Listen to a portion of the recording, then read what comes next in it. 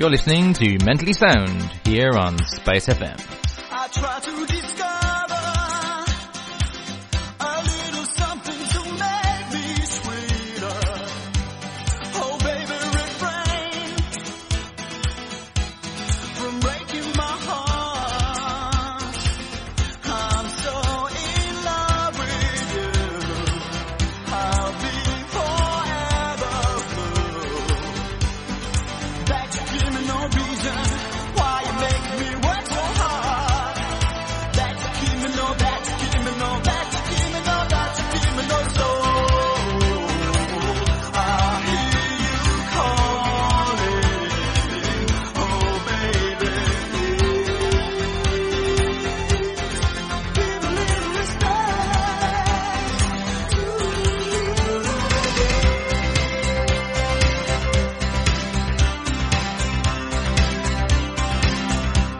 And if I should falter, would you open your arms out to me? We can make love not war, and live at peace with our hearts. I'm so in love with you. I'll be forever blue. What religion or reason could drive a man to forsake his lover? Don't you tell me no, don't you tell me no, don't you tell me no, don't you tell me no soul. I hear you calling, oh baby. Give a little respect to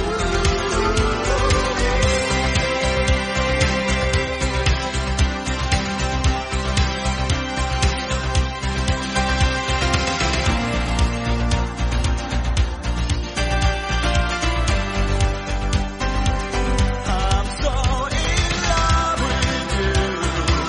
I'll be forever blue. That you give me no reason. You know you make me work so hard. That you give me no, that you give me no, that you give me no, that you give me no soul. I hear you calling, oh baby.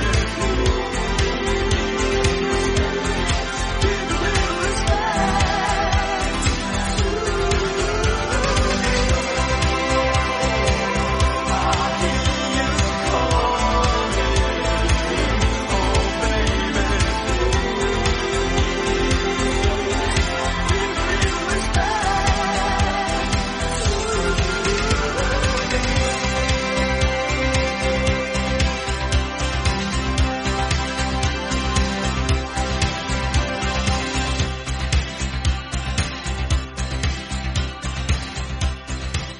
I just figured that it made sense to have a little bit of respect now that it's 2019. Just maybe show a little bit of love and respect Oh, yeah. for everyone around you. Severely lacking in the last couple of years, I feel. Yeah, let's bring it back. Yeah, me and my partner always say, and welcome to Mentally Sound, obviously in Spice FM. My name's Stephen. This is, and that was, you just heard Ricky. Yeah, I always talk to my partner in particular about what's the number one thing in any relationship that makes more sense than, like, I think is even more important than love. And I remember a guy, a lecturer I listened to, who said exactly those words.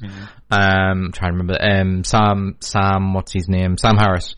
And yeah, he said that, and I couldn't agree more. I think respect is far more valuable than love, because, like, even if love, like, goes away, because that is always a possibility in any relationship, or friendship, or whatever it is, because I do think love is in friendship as well, or family, is if you respect the person enough, you would still treat them the right way, even when love goes away.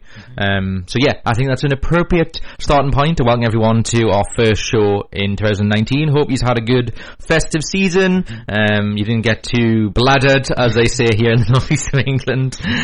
What's the other words? Mortal, or immortal. As they sometimes say, immortal as in, you know, zombie-like. Rat hyphenated something. Something faced.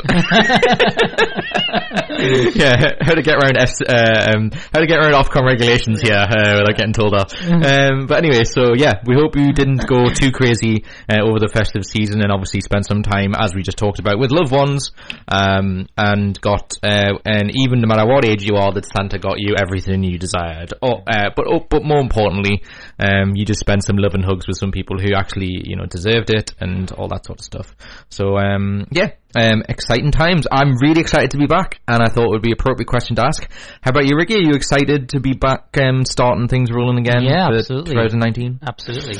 Can't wait. Yeah. It feels good. It feels good to be back. I know it was the 28th, so people who missed us last time might have quite generally did, but it's on Geek Apocalypse's podcast page, but it'll be released on Mentally Sound's one over the weekend. So you could have had a chance to listen to that, which I'm sure people have. So we did an end of year. Yeah, the end of year summary's already up as well. Our Christmas one was up a few days after Christmas, which was excellent. Before Christmas, I should say. I meant 2 days after we broadcasted, I should have said. So I really hope, I really do think we did a really, really good job. But there was a couple of technical issues which seemed to be averted. Ricky can hear people now, which is excellent, because we had a problem with the headphones, so that seemed to be rectified. So all is well and good in the land of Mentally Soundem. Exciting times indeed. So appropriate thing to ask, I guess, because before I should say is, if you want to get in touch with us, you can do so at @_Mentally Sound, which is on the Twitter. I have that literally up as we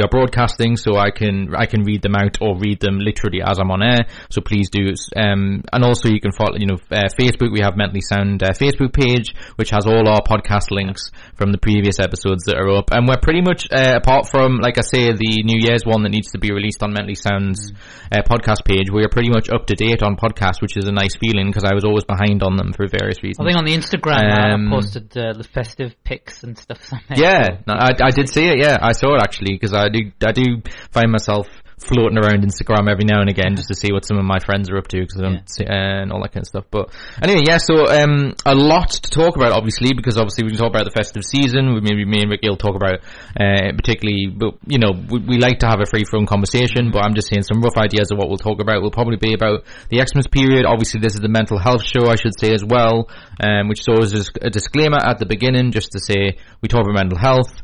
We'll talk about taboo subjects, some potentially hard to listen in the sense of being taboo subjects, that'll come across that way, but we try and have an open, honest, frank conversation on this show. We've been around for a very good few years now, so if you listen to this regularly, you get the gist of that. We'll talk about pretty much anything that comes up in a respectful way, hence I think that Erasure song at the beginning was very appropriate.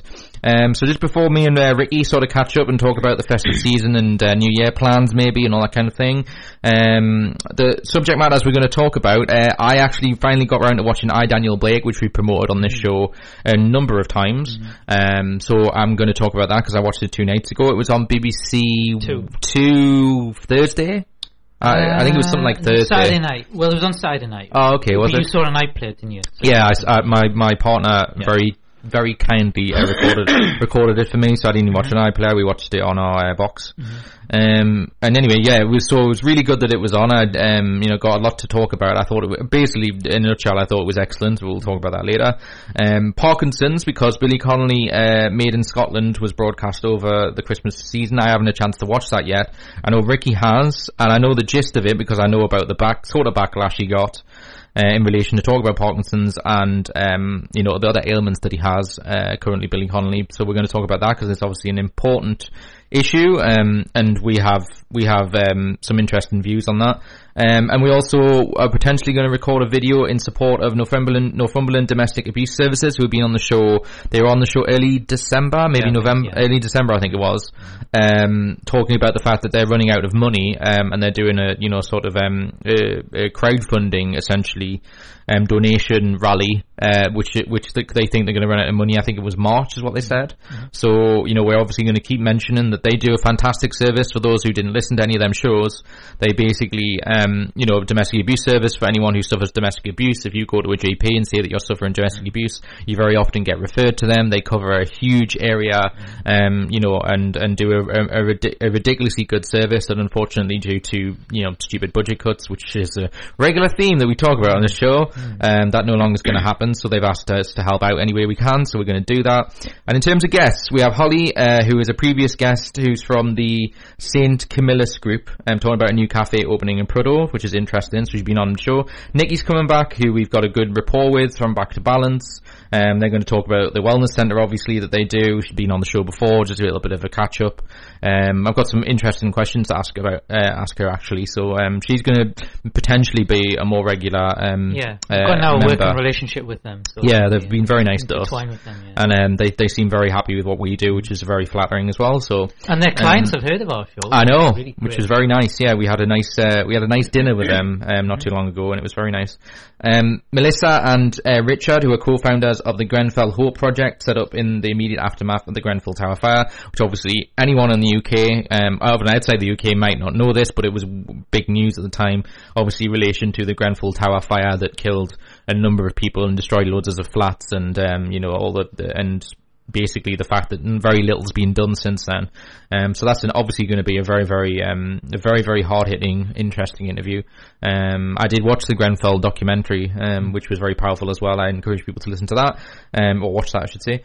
And Gail Curry, who is a poet and artist with a background in social care. She's a founder of Happy Planet in Whitley Bay, which is an organisation for creative opportunities for members of the community and workshops and all that kind of thing, which sounds excellent. I'm a big poet fan.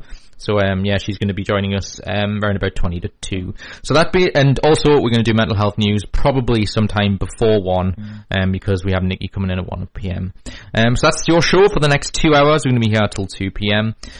So a very jam-packed show again. Kudos to Ricky, because he's the one who books the guests. So another jam-packed edition. So, yeah, I guess the best thing to start with then is, how has your festive season been, Mr. Ricky? And you said you had like a bit of a weird morning. Do you want to talk about that, or is that an off-air topic? It's like, no, it's an off-air topic. Okay, yeah. I'll quickly mention it, given Yeah. it's topical, and we'll get on to New Yeah. Year. Right, so last Buckle in, folks. Right. That's what it is, because on the morning when we do a show, obviously I'm running around, I'm a bit anxious, I've got things to organise and, schedules and all that stuff.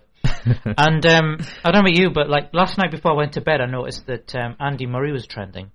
Ah, yes. But I never clicked on as to what the issue was, because there was a lot of political stuff sort of being said, and I was like kind of into that.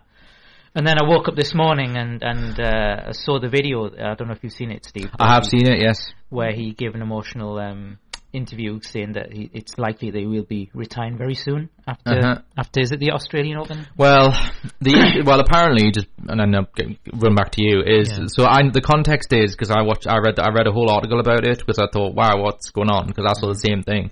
I have a picture of him crying his eyes out, and I went, okay, what's that about? And it was the press conference before the Australian Open was starting, saying that he's done everything he can to get here, because that hip injury he had, where even he had that when he won Wimbledon, that it's basically got worse. He's tried his best to get back to at some sort of playing level. He can still play to a level, but a level he's not satisfied with, and he doesn't think the only solution he has is to continue playing on with the amount of pain that he's in, which he said is too much, that he can't deal with it. Or get an operation where he could, theoretically, because people have come back to some sort of standard, and it increases like your quality of life. So, like, essentially, I think he's sort of saying, well, he said it was like a hip graft or something, but he says that not a replacement. No, I'm not sure. He said it was some sort of like hip. That's all I know. But yeah, and he says that like it's dangerous for a sportsman because it might ruin a career even more. But he says he might retire anyway.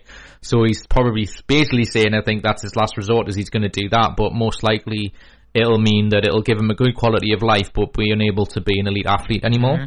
That's really his option, because he said he's tried everything else to get there. So he reason he got emotional is because they asked him about all that sort of stuff, because he was quite frank. He actually walked out of the press conference, came back, and then got emotional, because then they said, he said before he walked off that he was going to retire after Wimbledon. That was his goal: reach Wimbledon, retire, no matter what happened. I mean, he's only 31, which is relatively young for a tennis player. But he said, then someone says, if based on what you're saying, because it's really, really difficult, do you think you can even make Wimbledon? And he's like, i.e., is Australian Open going to be your last tournament?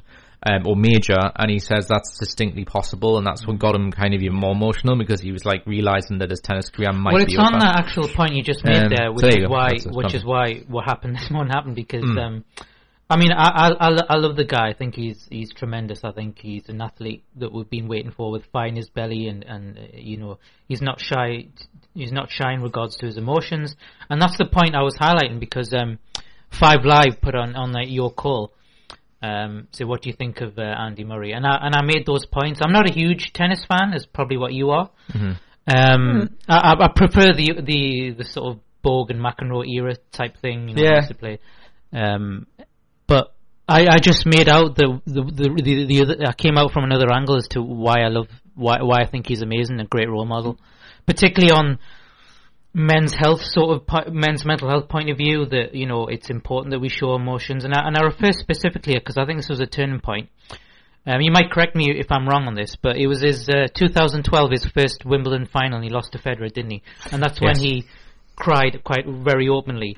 And you mentioned the word backlash there, because, you know, in regards to Billy Connolly, but I remember the backlash he got for that, because there were certain people who were saying, I don't want my sportsmen to be, you know, whingers and blubberers, and I just thought, my God.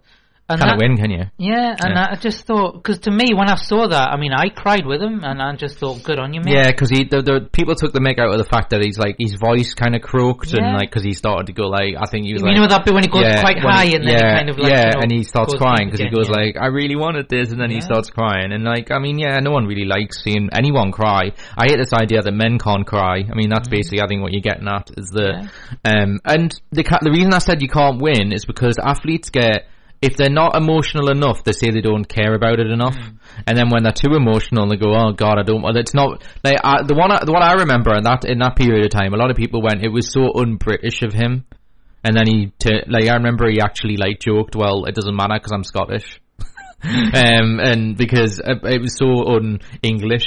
He gave an interview to Tim Henman, and he asked him, who are you going to support in the World Cup? And he said, anyone but England. Yeah. In a jokingly manner. I know people take that seriously. You know, and then people, they just want to pick anything, you know, just to criticise him. It's the joke of, he's British when he's winning, he's Scottish when he's losing. But I refer similar reactions to like when Gaza cried in the World Cup, and you know, people, he got revered, didn't he?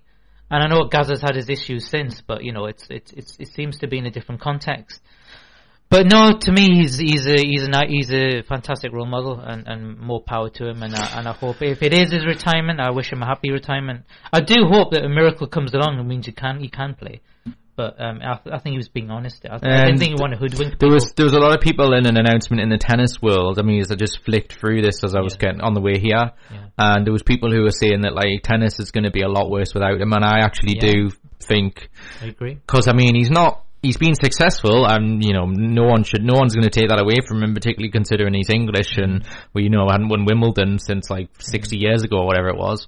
And you know the reason I say that is because it's not just the titles he's won, it's what you were just referring to, is that him as a person, he's a very like, he very much stick to his ground, and I think as well, because Hayley appreciates this about him. I mean, she's not a tennis fan at all, as far as I know. But she was mentioning like he's a good role model for women as well, and just because of the fact that, you know, when Serena was getting slack, and he was very much saying like, do you think athletes are in a way trained to contain or keep away their emotions? And I refer to a specific example. It's not a program I like or watch, but you know, the I'm a Celebrity thing. When it was on last year, a guy called Ian Lee cried, and then the boxer Amir Khan said that men shouldn't cry because you shouldn't show weakness.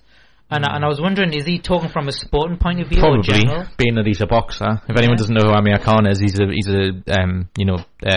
I don't know, he's like featherweight boxer or something. I don't know what weight he is, but and I think that, I think it's trained out of them then. Yes, I think so. Yeah. Because if you think about boxing, you're not allowed to show any weakness in the ring, and also because they're all like, you know, they're followed when they announce a fight, when they're in the big time in particular, you know, you're followed everywhere. There's documentaries about you, and there's all that sort of stuff, and so you've got to like build up a persona of that things aren't bothering you. I mean, look at there was another example of this, and I wouldn't say for any certain that he's not. I really respected him for this, but who's the guy, the Everton guy that David Hay fought? I forget his name now. Bellew. Tony Bellew, yes, thank you. So when he beat David Hay, he cried his eyes out because he'd lost like one of his best friends or something, or it was his brother-in-law, that's it. Off a balcony that's right. Yeah, and he said that he never mentioned it, and he says, like, you know, I've been like emotional, like my family's been torn apart. But he also cried after he lost his last fight as well, when he knew that was probably his last fight. But tennis is so different, because I think in most sports it's like, if you see a weakness in the opponent, you're trying to exploit it, or, you know, capitalize on it to some degree. Yeah, I think it's different for individual sports, but I think in team sports, it's like safety in numbers, isn't it? If you show a sign of weakness at some stage, you have other players around you, your teammates, to like cover for you in a way. Mm-hmm. But in an individual sport like a snooker or boxing, tennis, you can't do that. You're on your own. I mean, you do. I mean, that's probably why they rely so much on their like background team to sort of help them, because now they get like psychologists and all sorts of stuff to be members of their team to kind of just keep them in peak condition. Because but I know your point. Your point is, once they get out there, it's them versus the other person, which can be very, very daunting. So just quickly. So when I tweeted in, because 5 Live were doing that, and they asked me to come on and talk about my point that I made. Great. So you see, great. I waited half an hour on the phone. Didn't get through. Right. Wait, and I was listening to the show via the phone, kind of like prepare myself to say it, knowing that I had a show to get to as well, and it went by, and I just got the saying at the end, "Oh, sorry, Ricky, couldn't get to you. Huh? No. That sucks. I've had that happen before. Yeah. You're like, I've spoke on there many times. I've got a really good point to make, and you're not getting to me. How dare you? So, Daniel Blake. So we quickly mention. Yeah, why not? I was thinking, we should make time to see that. So, because I want to ask you a few questions actually, because I was, because as I told you, my partner had seen it and thought it was amazing. This was like a long time ago. Was when so she saw it in the cinema. Did she must have done, because she had already seen it. So,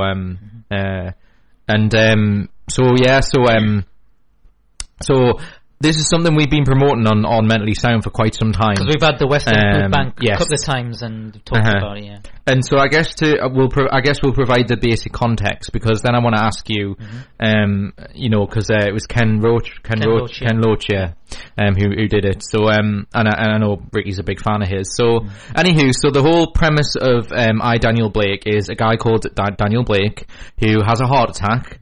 And basically it applies for employment support allowance, because basically he goes to his doctor and physiotherapist and blah blah blah, and they all say you can't work, you have a heart problem, you need to rest, you're not able to work.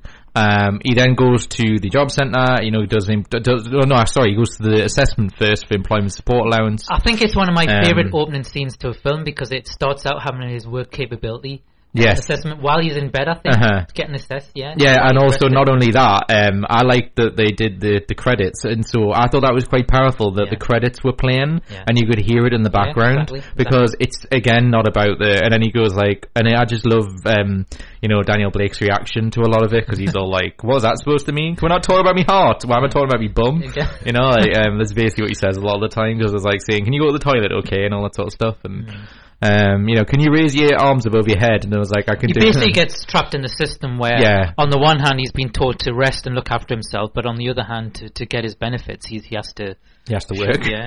Well, he's not allowed benefits because he has to work, even though he's been told by every qualified person that he can't work, and that should be more than enough. What I was particularly happy about, it got shown finally on terrestrial TV mainstream, and it was trending, and it got the whole nation talking about it again. Because quite often a film comes out and people talk about it and it gets swept under the carpet. And now that it's been shown on the BBC over the last weekend, it's great. Yeah, and I think, so I just provided a little bit of the context, and I think it's probably appropriate that we don't say what ends up happening, but basically, in a nutshell, it's about Daniel Blake's process of trying to, as Ricky just said, he keeps getting stopped, and, his money gets blocked, and, because he keeps not, they keep saying that he's not being cooperative and all that sort of thing, and he gets frustrated, and then he meets a family, who he basically defends inside the job centre because she's getting her money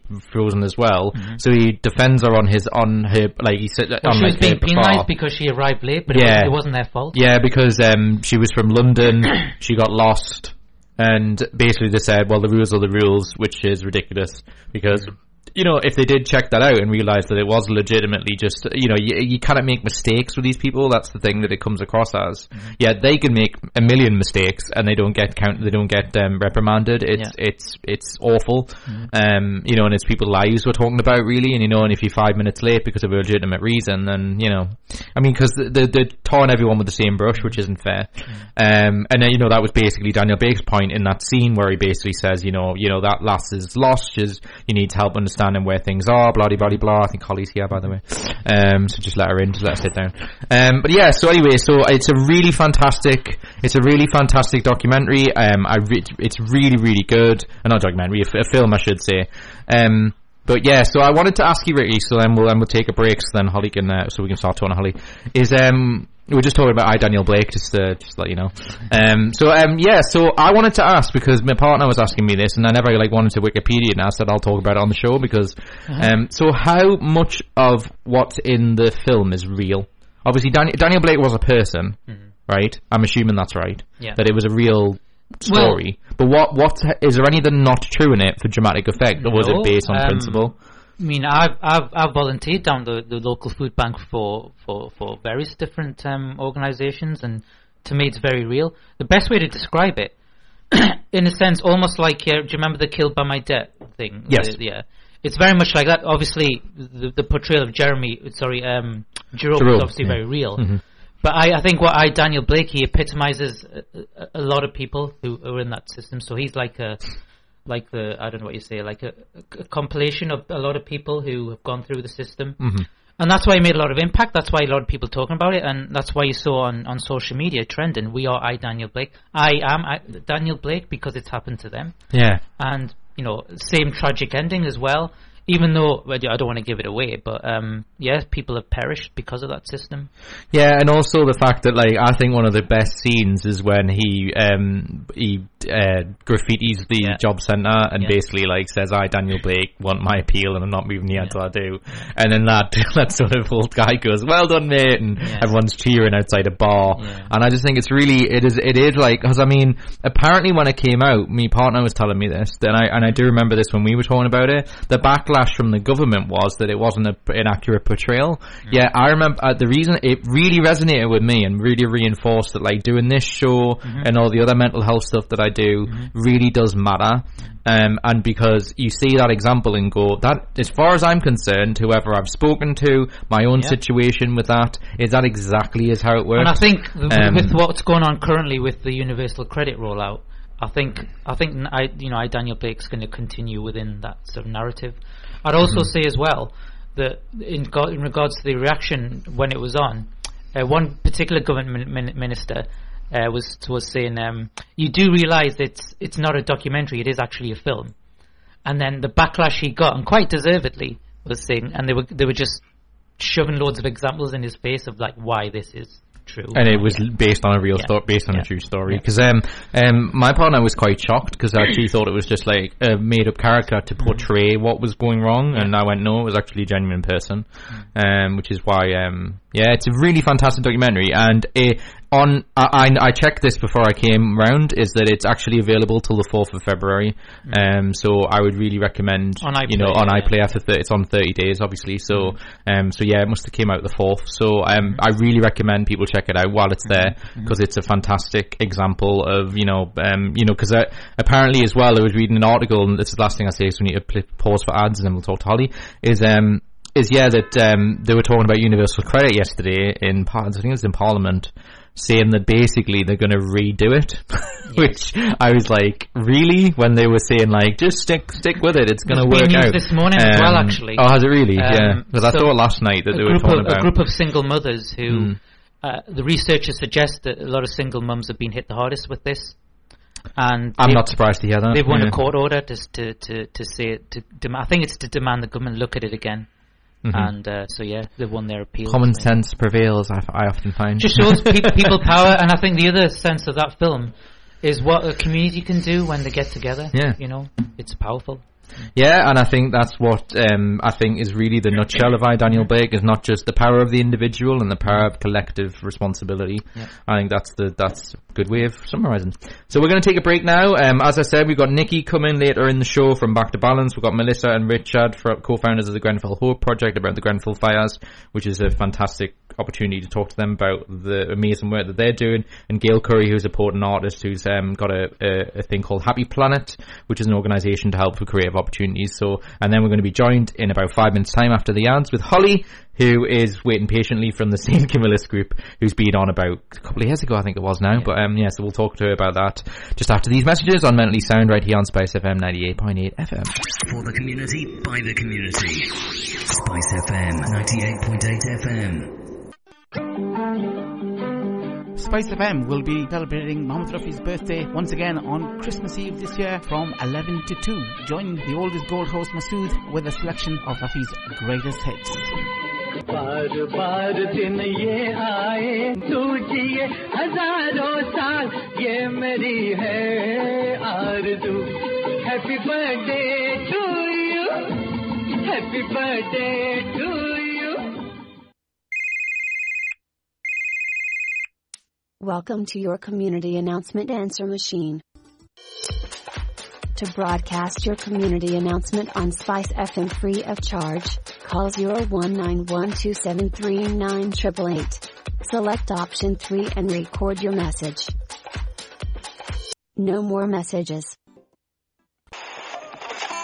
Sick of the same old radio sound? Then you need vibrant radio. Spice up your life. Spice FM 98.8 FM.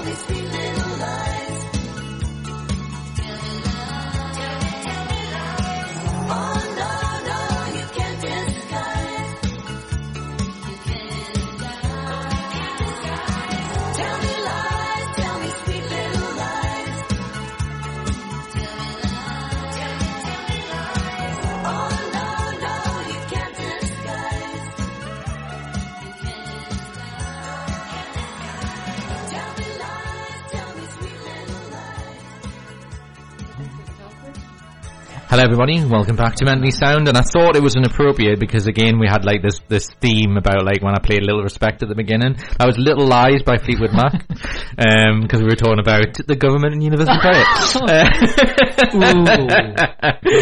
Badoom. And that's it for Mentally Sound on today's show. We'll end on a high. It's not going to get any funnier than that, so we're done everyone. It's been a good for you. It's been a good run. It's been a good run. I'm retiring. It's a bit like whenever someone goes, great question, and I just want to go, I'll retire as an interviewer now. Someone said, I finally got in a good question, and it took us 10 years. This is our Andy Murray moment. Yeah, exactly, yeah. I'm here to announce that, oh no, it sounds like we're taking the mick out of him. We're really not. Because we were talking about him, earlier, and just how he might be retiring. But yeah, welcome back to Mentally Sound. As we mentioned at the beginning, if you're just tuning in, this is a mental health show, so we might be talking about something that, might be, hard to hear or whatever it may be, or a taboo subject, but obviously we have an open, honest, frank conversation. If you'd like to get in touch with us, it's @_mentally sound. You can hear, I can read it right next to me. So if you've got any questions for our next guest or any of the guests that are upcoming, a question for me or Ricky, because we talk openly about our mental health issues, and obviously like you just hear, it's not all about mental health, it's not a definition of who we are, it's just that we want, it's part of who we are, so it's like we don't ignore it, but we don't like sort of spend all the time talking about it, because I know I do get people every now and again saying that like you don't, sometimes when I listen back to them as well, I go, we don't actually talk about mental health that much, but then I'm like, I think the whole point is to show that we are capable people regardless of our mental health. It's like we say we've got mental health, but it doesn't define who we are. I think that's kind of the important point. But anyway, Holly, welcome back. Hello, how are you doing? I'm doing very good. How was your Christmas and New Year and all that kind of stuff? It was brilliant. It was quiet this year. It was our quietest one. We didn't have family over this year. So it was just the kids.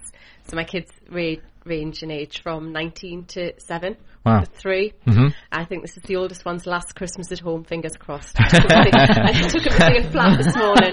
I've stopped sending him links to flats he might like, and I actually drove him to one to look at it this morning.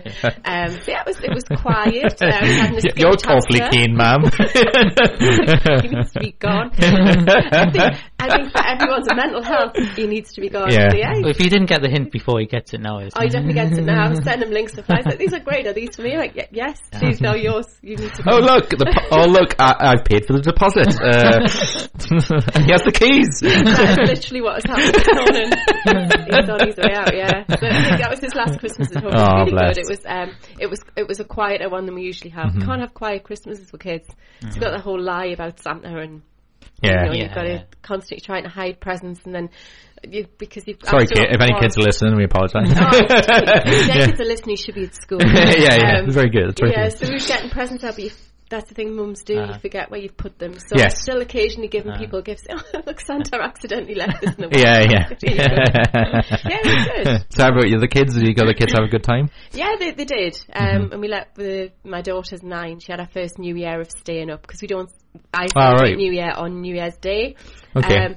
I tell you why. I think New Year's puts a lot of pressure on people. That a lot of things that you've had that didn't quite go your way that year will not follow you in the next year, and that's a fallacy. It's just another day. Of course it is, Exactly. I think sometimes you can compartmentalise it if there's a one-off event and say, I'll be pleased that year's gone. Yeah. That was the year that happened. But for some people it's quite frightening waking up on the 1st of January not knowing what's ahead, knowing something's coming. So we don't celebrate New Year. We celebrate on New Year's Day. I'm so pleased.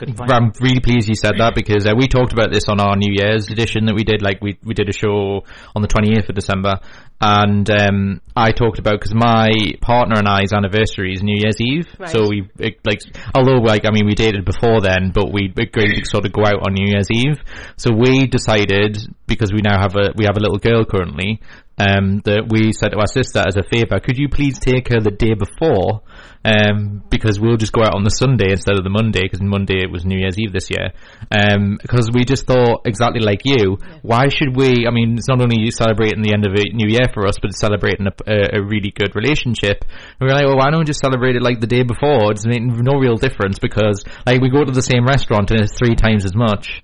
I don't get the logic, and I'm so pleased you said that, because I think we talked about this, and the last one was that just people do stuff they won't normally do. And I used to love the phrase, the comedian Nick Hancock said this once, and he's like, the problem with New Year's is it's enforced fun. Yeah, I completely agree. Because the issue is that you feel like you're missing out on something if you don't do what everyone else is doing.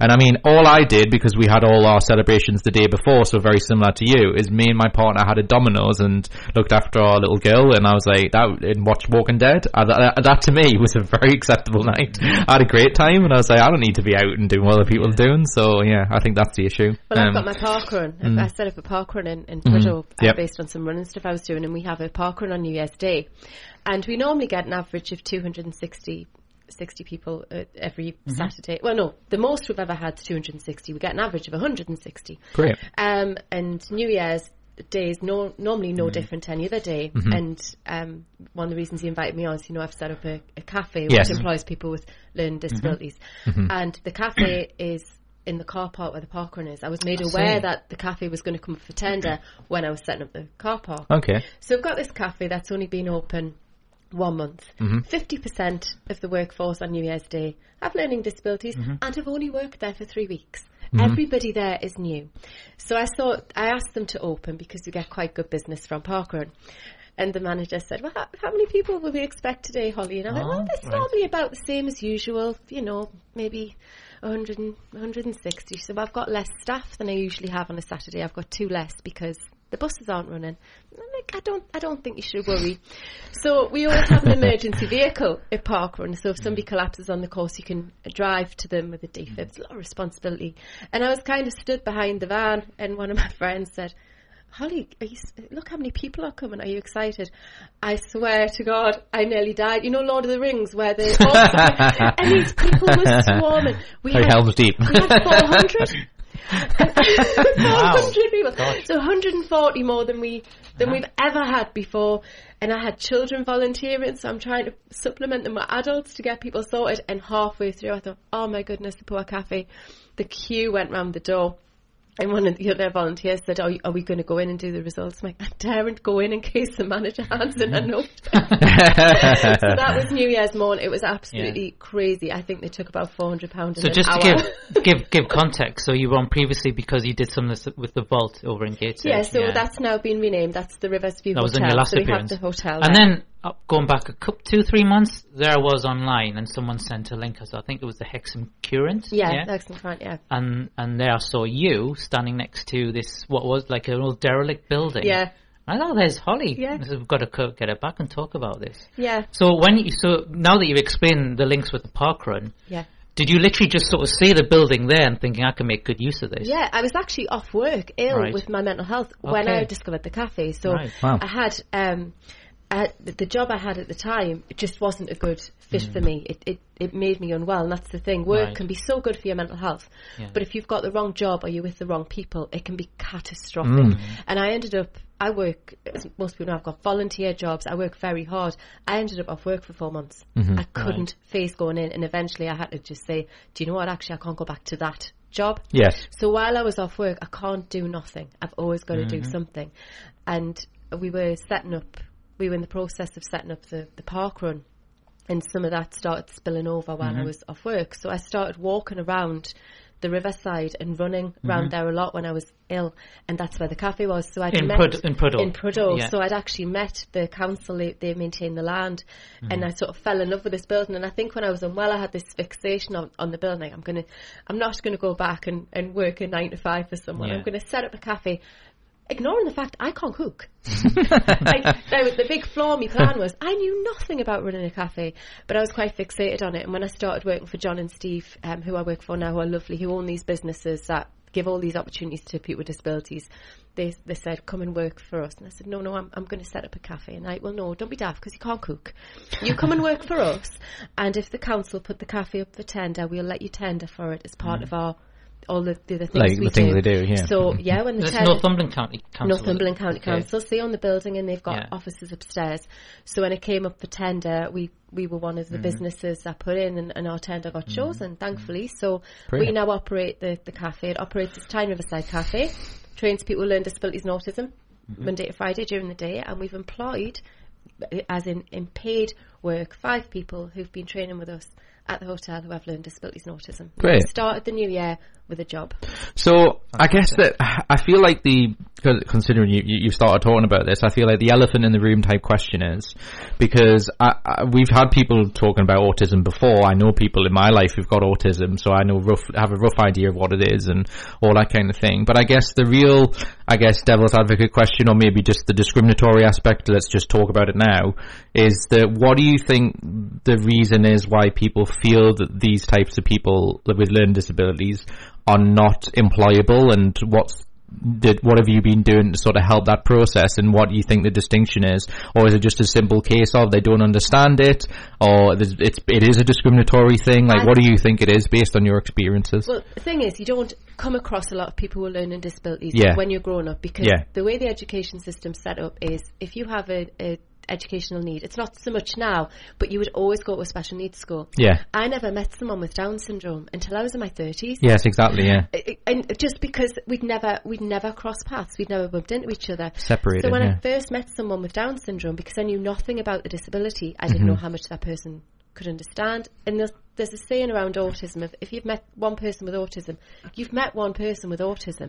Everyone's different. And I've been submerged in disability for 8 years now. I've worked in this field.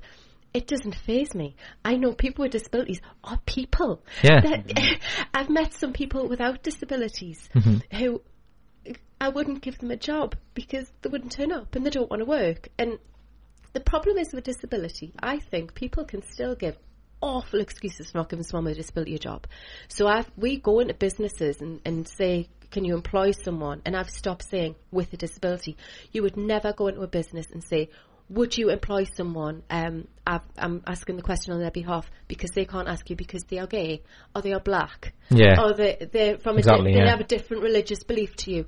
We don't need to, because we understand that there's no reason why anyone can't do a job based on a box we put their individuality or So I don't know if anyone with a learning disability could work here. We don't know if we've got the insurance or the risk assessments, and that's just rubbish. So do you think there's a lot of red tape and bureaucracy then when it comes there shouldn't be, because all you're doing is employing a person. But when they say things like, for example, a good friend of mine who sadly isn't here anymore, but she got diagnosed with epilepsy.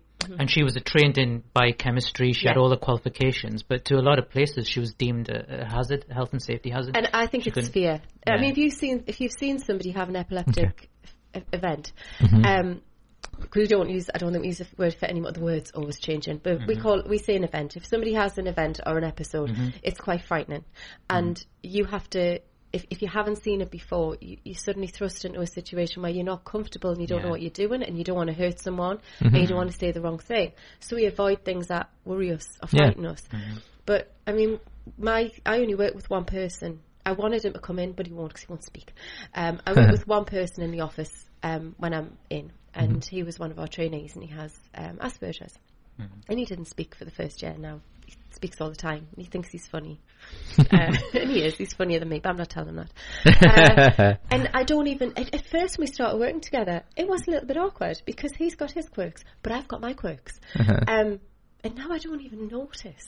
And I'm filling out forms for, we won the Quality Award last year. We won it the year before as well. You've got to fill in a monitoring form saying how many people in your workplace have a disability. I don't even notice anymore because I'm comfortable with it. And that's the thing, because we're not around it. We're not comfortable with it. And I'm hoping places like us, what I don't want to do is give employers an excuse and have them say, oh, yeah, it's really good that people with disabilities have jobs, but they belong somewhere like the Rivers Hotel or the Tyne Riverside Cafe or one of our you don't want to be different because it adds fuel to the flame. That's a good point. Workhouses, the special people go in the special place, and that is not true. But by having somewhere like us and people come in and they're getting their coffee made by somebody who has a disability, and then eventually they don't notice their coffee's being made by somebody who has a disability. They notice their coffee's being made by Niall, and they see him every time they come in, and he serves them, and they realise actually there's a fear there. I think it's fear. It's discrimination, but I think a lot of discrimination isn't based on fear. Well, do you think also there's a little bit of ignorance involved in it too? Because I mean, fear is usually by lack of information, which is an ignorant characteristic most of the time. I'm trying to give people the benefit of the doubt Yeah. because Yeah, I, of I course, see yeah. the most Of discriminatory. course, yeah. I haven't been able to watch I, Daniel Blake yet. Okay. I find it very difficult because this is my job, this is what I'm submersed in doing, and I have to constantly be optimistic and positive and Yeah. believe we are making a difference, we are getting somewhere. And when Yeah. I watch something like that, I don't need to see it because I see it every single day. And, you know, I feel That's that fair enough. working. So I tend to escape if I'm going to watch a movie. Yeah, Can it's I funny. quickly say this? Yeah, go on. When you mentioned before that you didn't meet someone with Down syndrome to your 30s, Yeah. my experience was I was at North Tyneside College back in the 90s, you know. I'm much older than I look. But it's like when I was at art college. But we actually integrated a lot of Down syndrome people within like courses and things. They mingled with us. And I'm just wondering, is that normal? Has that become normalised? Do you see more of that now? Or is there still a bit of a segregation thing going on? So when my son was my eldest has autism. I think if he was diagnosed now, they'd say it was Asperger's. But even then, so he was diagnosed age 3, so that would be 2002. And even then, we didn't have the correct information. So I remember the paediatrician telling me it wasn't passed on through families. It wasn't genetic. But actually, we know now you are more likely to have an autistic child if there's autism in the family. And there's a lot of things we know now that we didn't know then. And his school wanted him to go to a special school, and I had to fight. I had to fight so hard that one of the educational psychologists agreed with me, and he said, let them keep him back a year. So you're delaying the decision for a year until we can get all the assessments in place. And they were so desperate to put him in a special needs school, and actually went on to get really good SATs and really good GCSEs, and he's got a full-time job that he's had for over a year, so now he's able to get his own flat.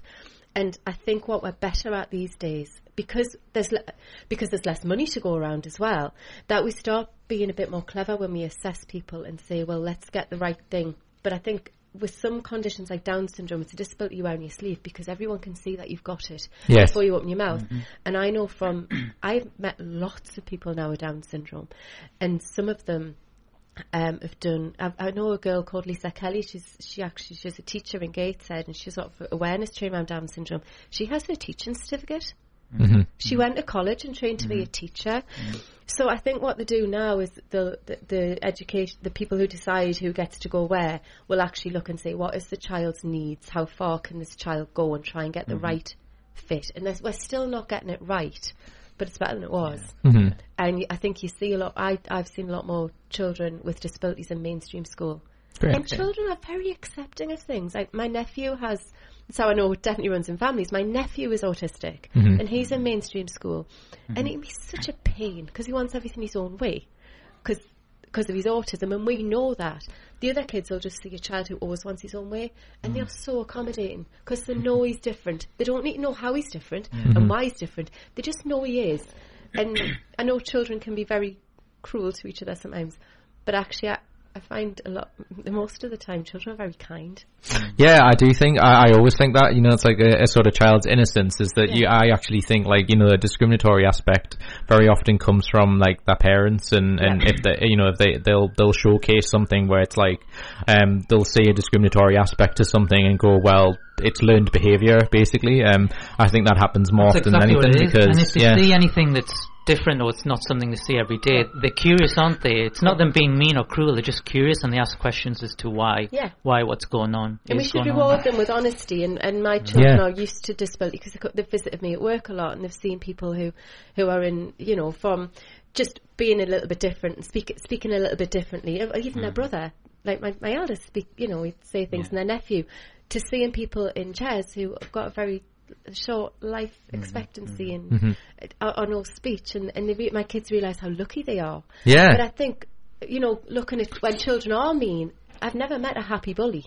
If a child bullies, it's usually because they're a deeply unhappy child. Yes, yeah. They've got things going on in the background. Absolutely. It's projecting, isn't it? Yeah, basically. And that's come from somewhere. Yeah. Ask this question: what was it like then? Because I understand it was a 19th century old building, wasn't it? The cafe was, wasn't it? Yeah. So how did that happen from that to a cafe? It had already been a cafe. It's been a few really? different things. Yeah. At the History Society, you've got some pictures up in there's an information room as you go in.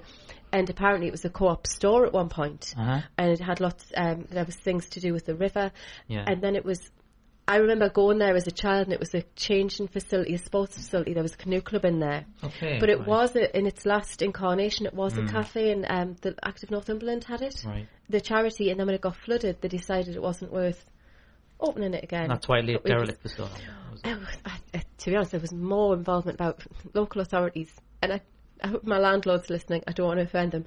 Local authorities, it takes ages to get anything turned around. Yeah. The insurance companies are bad enough. Then you've got a local authority dealing with an insurance company, and I think it just took them so long to agree what was going in the building, and then when the building was done, the tendering process took ages. I just can't. You must feel incredibly It must be an incredibly rewarding feeling, because basically you had this vision. You looked at this building for many times, and you went up to all the people, the big cheeses, and said, "Look, I've got an idea for this place." And then to suddenly to see it happen in that way, it was really frightening when we put in the tender as well, because I've just resigned from post as a town councillor, but I'm a very firm believer in councils being transparent and fair. Yeah. It's a rubbish councillor. And there was a procurement process for this cafe, and I was delighted there was a procurement process, because I think the person who got it should be the right person for the community, and if it wasn't for us, I would want the right people in there. But it was so nerve-wracking to wait and see if I got it, because I'd visualised what it could be, and it could make all these opportunities, and it could be a hub for parkrun and all these people that come in doing the running and cycling. I was on holiday, and we were actually camping in Germany, and I had my laptop with me in case they asked me for any further information to make sure we did. So I was logging into my laptop in Germany, sending accounts and stuff. Right. But it was quite. So did you present like a lot of like flash drawings and all that stuff? No, it's all. Oh, my job. I wish my job was that exciting. I do a lot of business cases and tenders. It's nearly all writing. Right. Now, if you've ever gone to uni and written an assignment. Yeah. And you can't, you're struggling to get your word count in and get the words out your head onto paper. About 20% of my job is sitting in front of a computer and screaming into it. What am I writing here? It was like that. Yeah. Great. I've got to say, I think you've got me thinking, and I think that's a fantastic point you made about, because I talk about this with my partner all the time, because my daughter's only 7 weeks old, but I mean, we always talk about, and we were talking about this the other day, and I said, because she said something which I thought was fascinating, because she was all like, I'm not sure I would expose her to this, and I think what you said is a really fantastically powerful point of, it's a bit like a lot of people go, I don't want to showcase people, letting them see bad things, and I think the difference is, which I think is sort of what I'm sort of paraphrasing what you said, is that instead of saying it's bad things, it's different things. Yeah. And I think we should different is good. Yeah. Because I just think if you put them in a smaller and smaller box and don't expose them to different things, then they're not going to understand it later in life, so you're not giving them the tools to go, because I always talk about, for example, and to make this a morbid thing, but it's a bit like I remember, because I think people are more afraid of how much it affects them at the time rather than what they learn later. Yeah. Because the example I come to in my life is, I always think about this when I was about 7, my uncle was dying of cancer, and I remember that my mum and my dad had a conversation about whether I should go. Because I really liked my uncle. He was very funny. And he used to come to Christmas all the time, and he was hilarious. And I was curious as to what was going on, and I didn't quite understand what was happening. And I knew something wasn't right, because he was everyone was all upset and everything. So my mum basically said to my dad pretty much this, and I'll always appreciate her for doing this, because she's it's his uncle, and he would want to see him. Yeah. And that's basically the principle of, it's not a case of the fact that he was dying at that point, but it was I don't think it's right to just say, we'll make them, we're going to make our son different where everybody else, he's the one that's been left out, and he doesn't understand, so how's he going to understand it? Basically is what my mum was getting at. So she took me there, and we just made him laugh and everything, and it made me understand. I knew what was happening then, because when I got there and saw how ill he was still him, because he had accepted what was happening to him. But I always think the reason it's important to talk about this is because then, in stuff that's happened later in my life, I always go back to that point, because that's the starting point, and when I realised what that was, and had the tools then, because then I obviously cried about it afterwards, and it was devastating, but at the same time, it's you got to acknowledge that these things happen. Yes. And it didn't scar me, it actually gave me the courage to face everything later in life and go, you know, I didn't understand it properly and maybe didn't do with it correctly, but my point is, I think my mom in particular handled that the right way. Yeah. It was, this is what's happening and we're just going to expose them to it and then we'll deal with it afterwards. And I think that's the issue, that people going, that, as you said, kids are going to end up being blithering wrecks because you're just showing them something that's happening. It's going to happen, you know? At some point. My husband came in just before Christmas at a lad I know, I still know him, but I haven't seen him for a long time, and I knew his wife was very ill, so kept on touching social media. Yeah. And she died just before Christmas and left 2 small children. Mm-hmm. And those children have had to learn very quickly that, you know, and it is the way of the world, and I think sometimes with children you have to let them learn and develop coping skills, otherwise you end up with children who don't understand how the world works, and something terrible happens and they're like, why me? Yeah. It is life, it's around us all the time, and it's the way you handle it. You handle it in a sensitive way, and you let them ask questions and have opportunities, and otherwise you end up with children who can't cope as adults. They haven't. I agree. But you'll know everything you learn in life, it's probably come off the back of a mistake or something horrible that's happened. They're the best learning experience. Exactly. I always say all the time to anyone I speak to, it's like, you know, you don't want people to go through like an awful thing unnecessarily, but if something happens just as a byproduct of life, you shouldn't sugarcoat it, and in the sense of you shouldn't like almost pretend it hasn't happened. And that used to always frustrate me when I was growing up, because it was always like, you know, in mental health, you know, which is what this show is about mainly, is that's something in a nutshell that we all just avoid talking about because it's just easier. But I always say the sentence I always love, and I wish I remembered who told me this, but easier is very often not better. No. Not in the real world, basically. Yeah. So anyway, we've run out of time, unfortunately, Holly. But that was a fantastic. Yeah. So do you want to say roughly? So where is this place in Prudhoe, just for people who? Because I don't know Prudhoe that well. But it's in the Tyne Riverside Country Park. Okay. Which is sort of low Prudhoe, so it's not up in the front street. Okay. And it's opposite the train station. So if anyone's waiting for a train or their train's late, if you just wander across. Is that near the Derwentsside Country Park at all? No, it's either end, but we're part of a Land of Oak and Iron Heritage project, so you can actually follow the river, the Tyne along, pick up the Derwent and end up in Consett. There's a few heritage centres. I've got friends in Ovingham who was not far. Pretty much under the bridge. Yeah. Oh, okay. Yeah. So you can lean out the back door and throw a stone, hit Ovingham Bridge. We're that close. Well, don't do it though, I won't, no. That's where we are. Tell us if you're coming in, I'll make sure. Yeah. Great. Yeah, we should go and see it. Sounds like a good idea. Okay. What a fantastic project, and it's been a pleasure. Thank you for talking so diversely about a million different things. Like, perfect guest in that sense. So, thank you. So it's the St. Camilla Scoop. Are you on Are you on like the interwebs? Yeah, St. Camilla's is on Facebook. I give you a shout out today. And, thank you. Tyne Riverside Cafe is on there too. Great. Thank you so much, Holly, and Happy New Year, and we'll see you very soon, hopefully. Thanks very much.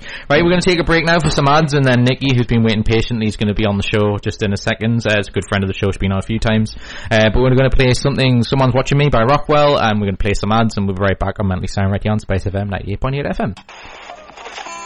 Sick of the same old radio sound? Then you need vibrant radio. Spice up your life. Spice FM 98.8 FM. The Glasses Factory has arrived on West Road in Newcastle. To celebrate the opening of our new flagship store, the Glasses Factory are offering free eye tests, plus a £5 voucher for each eye test conducted. The Glasses Factory are always here to help. We have multilingual assistants in Punjabi and Urdu, and also both male and female attendants. See for yourself. The Glasses Factory, 498 Westgate Road, Newcastle. Call 0191 273 8460. Log on at glassesfactory.co.uk or search us out on Facebook. Have you heard about the latest wedding and events venue in town? The New Bridge Hotel in the heart of Newcastle city centre is now available for Asian weddings, celebrations and events. The New Bridge Hotel's newly refurbished Granger Suite has a capacity of up to 400 guests, and the Tyne Suite is the perfect setting for a welcome drinks reception. We are fully equipped for your choice of caterer to work from our kitchens, and we'll also provide all your crockery, cutlery, glassware and linen. The Newbridge Hotel, Newbridge Street, Newcastle, offering a unique, unforgettable experience for your big day. For more information, get in touch with our dedicated wedding coordinator on 0191 250 5400 or email sales@thenewbridgehotel.com. 24 hours a day, 7 days a week. Spice FM 98.8 FM.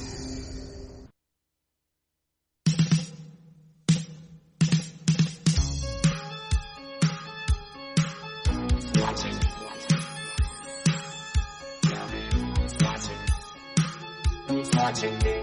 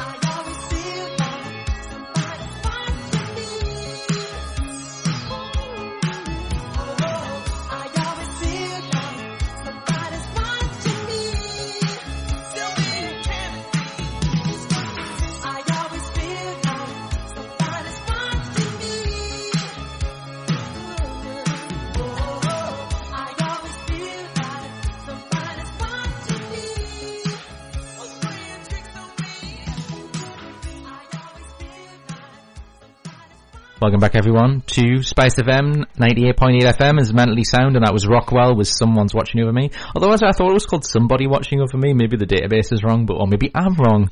I'm sure there'll be a million tweets. So what significance does that song have? Because your past choices. Okay, so let me see if I can make it work. It's like a little game we're playing here.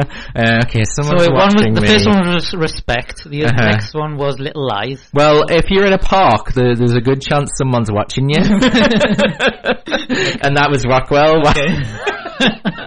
We've had this running theme because I've been playing stuff going. Like we played when we were watching Universal Credit, and we were joking about the government. I played Little Lies, and then in the beginning I said I played Little Respect to say I think everyone should have a little respect for everybody. So I'm running out of segues. Anyway, it's just funny. I'm just going to play a random song now, and then that's the game. I've got to. Let's pick a random one, and I'll be like, how does this work? But yes, anyway, so I just wanted to say that obviously thank you everyone for listening so far. Huge thank you to Holly. That was a fantastic conversation. We had her on a few years ago now. She must have came on the old Mentally Sound. No, it was here, but it was right at the one beginning. of the first shows we did here. She came in with a guest of hers who was one of the new workers in her. Yeah, so it was really nice to catch up, and I just wanted to say a huge thank you for we've had quite a few followers since we've been on the air, which is nice. So it's @_Mentally Sound. If you want to follow us, and I'm @Geek_Apocalypse, Ricky's @VividRicky.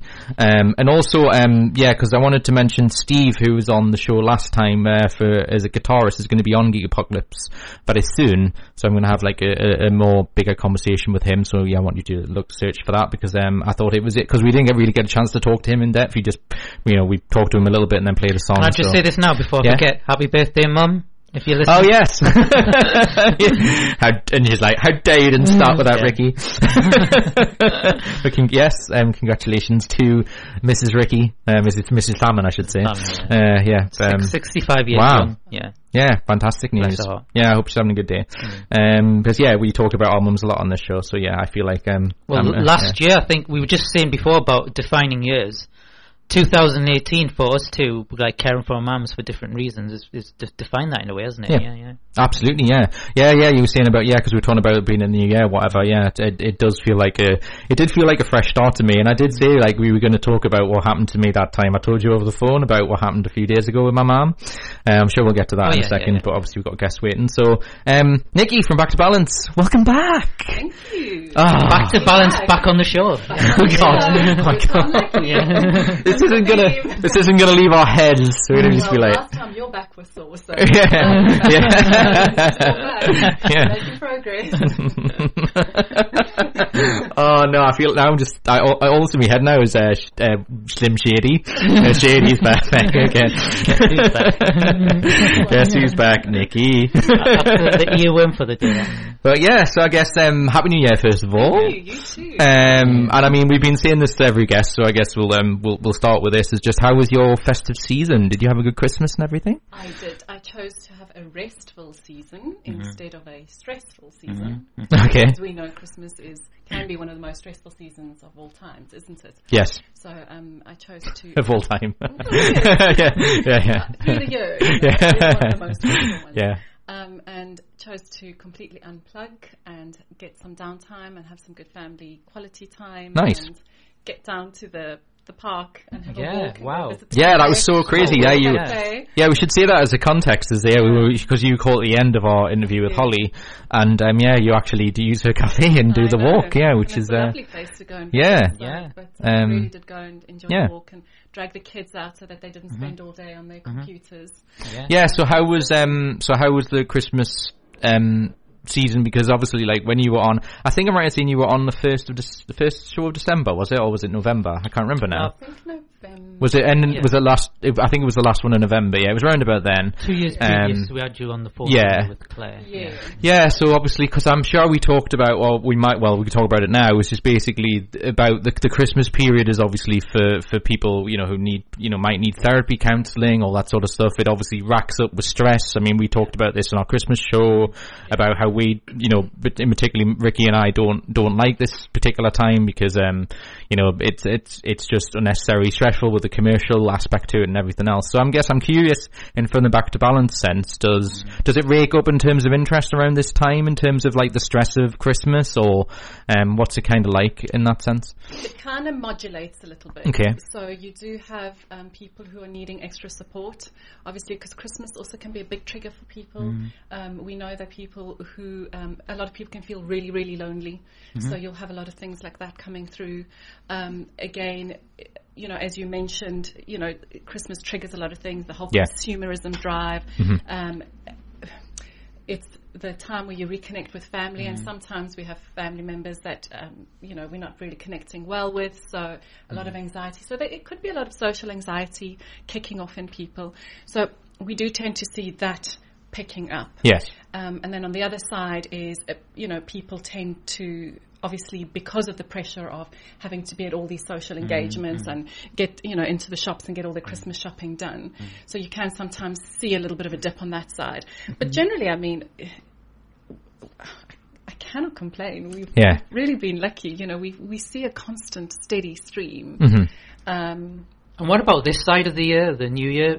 Obviously, people make resolutions. Do clientele come to people like you because to help kickstart such a resolution, that kind of thing, or at least guide them? So normally what I start doing is by the end of November, I start checking in with people, because this is when you start thinking about what kind of new resolutions you're going to make. Yeah. So come December, this is everyone's thinking, oh, new year, new me. What am I gonna do? And so I normally start checking in with people by that point in time and start saying, right, what are we wanting to focus on for next year? What kind of things do you want to start bringing in for yourself?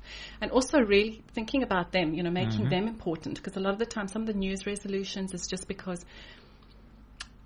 maybe it's a social kind of hype or stream that people are all, everyone's going to stop, in January, everyone's going to go dry January.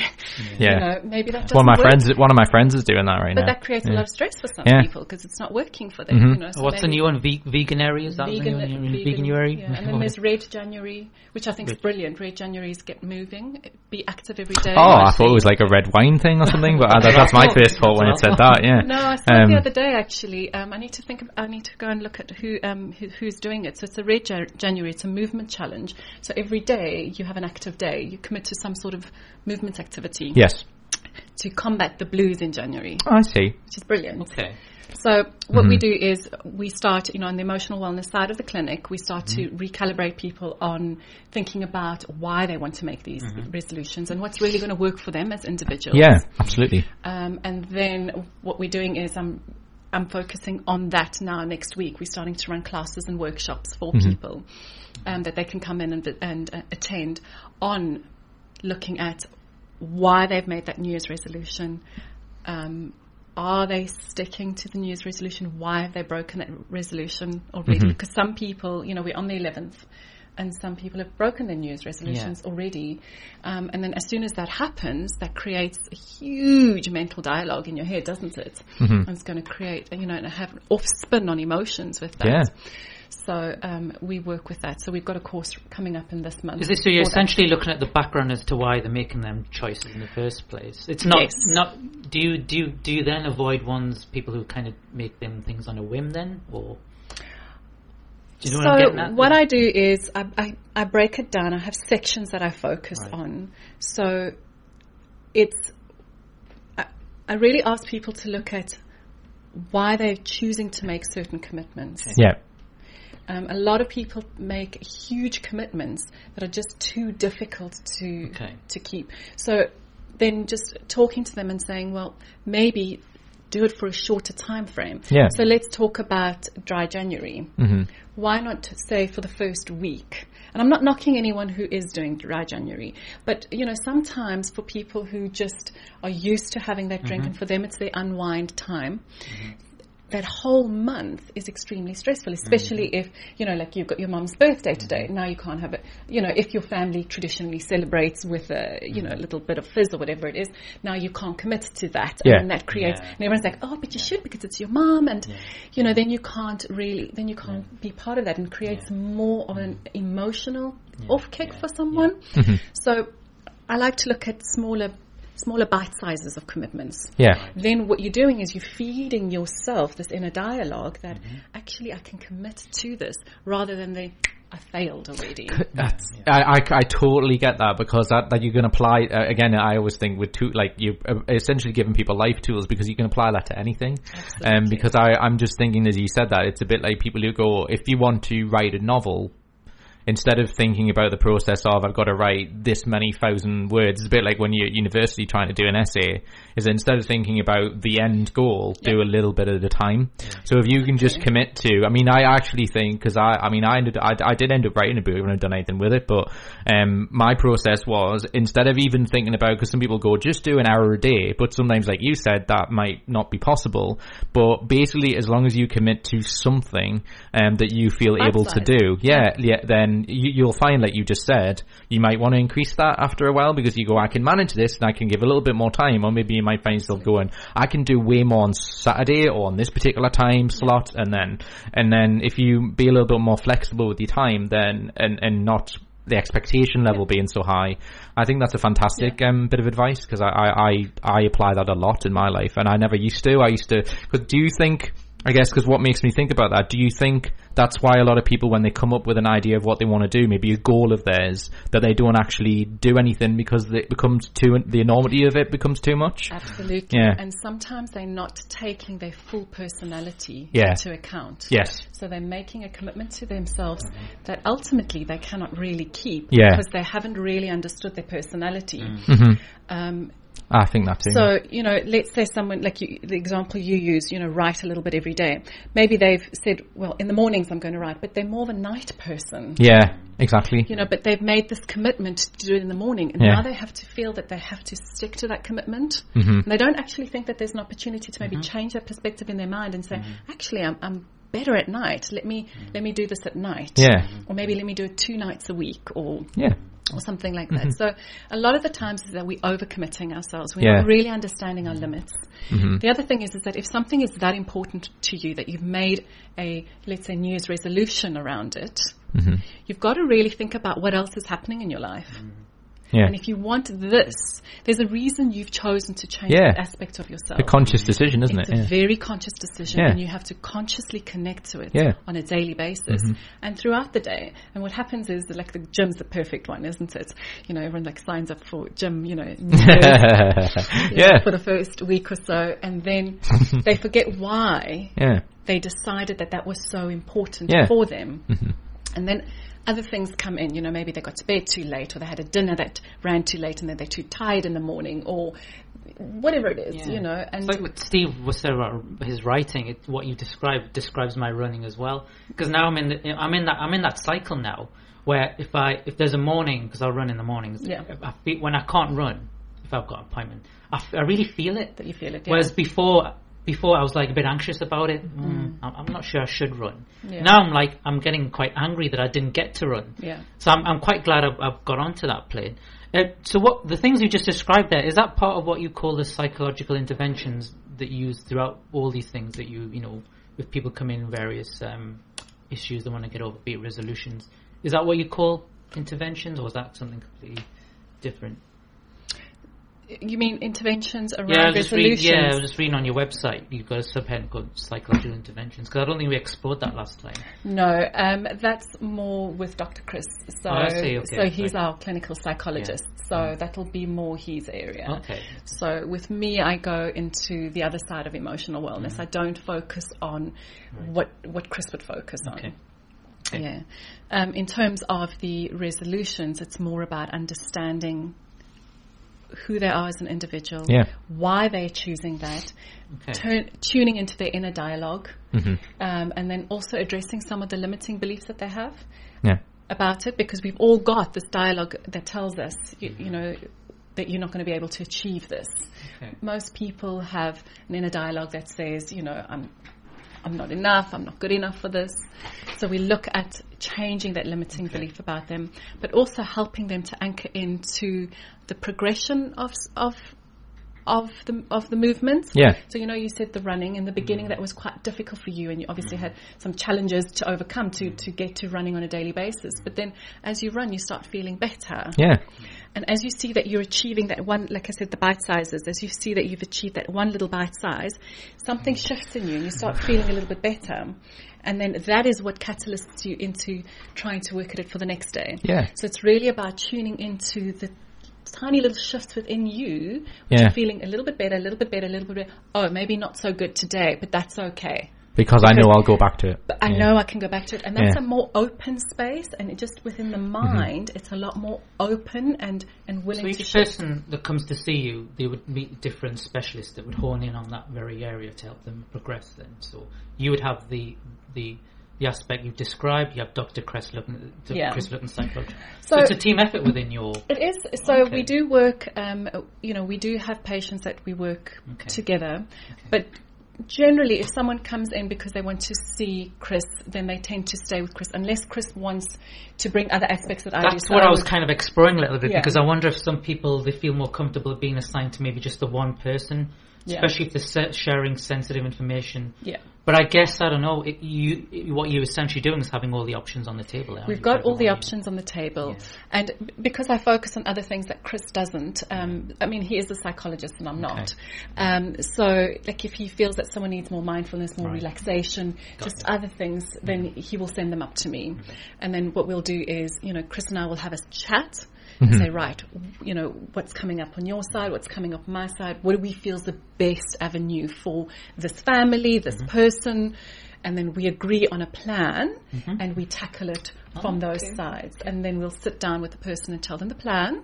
And see if they agree to it, and then we start taking the steps. Does the person who you sit down with the plan was, for an example, do they have a say in? Can you all can you say, if they say I'd prefer like this being tweaked or whatever it is it has that? Definitely. So normally we'd look at trying to give them a couple of options so that they can choose, what they feel is going to be best for them, because you do get the best results when you get the engagement from the person. Yes, absolutely. That's why I asked, You cannot say to someone, well, this is what you have to do, and just expect... If their answer is like, I really don't think I can do that, then you're especially when you're you're looking at emotional wellness, because you need their full engagement in that, and their full commitment, because if you're not working together, then, one-sided is not going to get progress.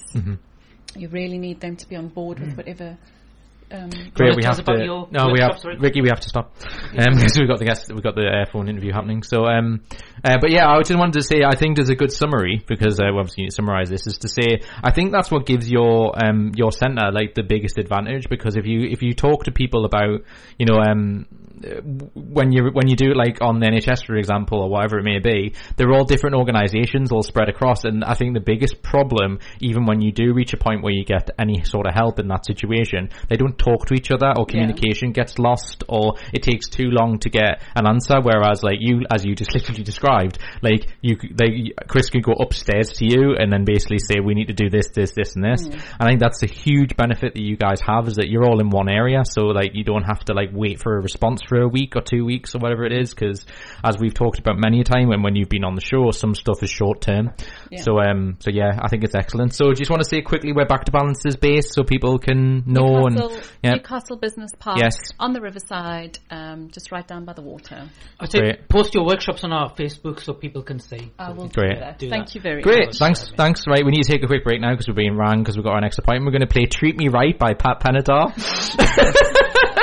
And we'll be right back. You got a better choice this time, because it's Treat Me Right. And I'll be right back with our phone interview with Melissa and Richard right after these messages. For the community, by the community. Spice FM 98.8 FM. Spice FM will be celebrating Mohammed Rafi's birthday once again on Christmas Eve this year from 11 to 2. Join the oldest gold host Masood with a selection of Rafi's greatest hits. बार बार दिन ये आए तू जिए हजारों साल ये मेरी है आरज़ू happy birthday to you happy birthday to you Welcome to your community announcement answer machine. To broadcast your community announcement on Spice FM free of charge, call 01912739888. Select option 3 and record your message. No more messages. Sick of the same old radio sound? Then you need vibrant radio. Spice up your life. Spice FM 98.8 FM.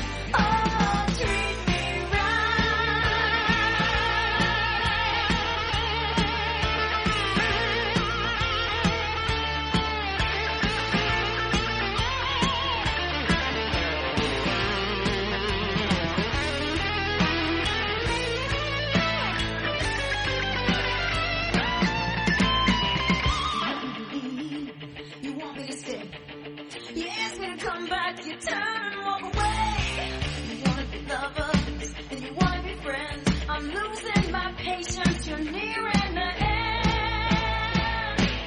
Treat me right. Treat me right. Open your eyes, maybe you'll see the light. Oh, treat me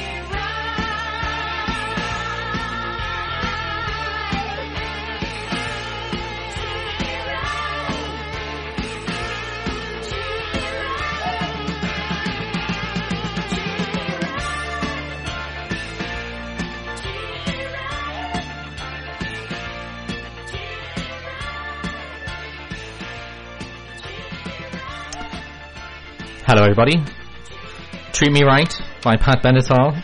Just like you hope everyone gets treated right. Especially when you go to to Nikki's welfare centre as she's leaving. I just thought it was a quick joke as she's leaving. Thanks so much and take care. Happy New Year, obviously.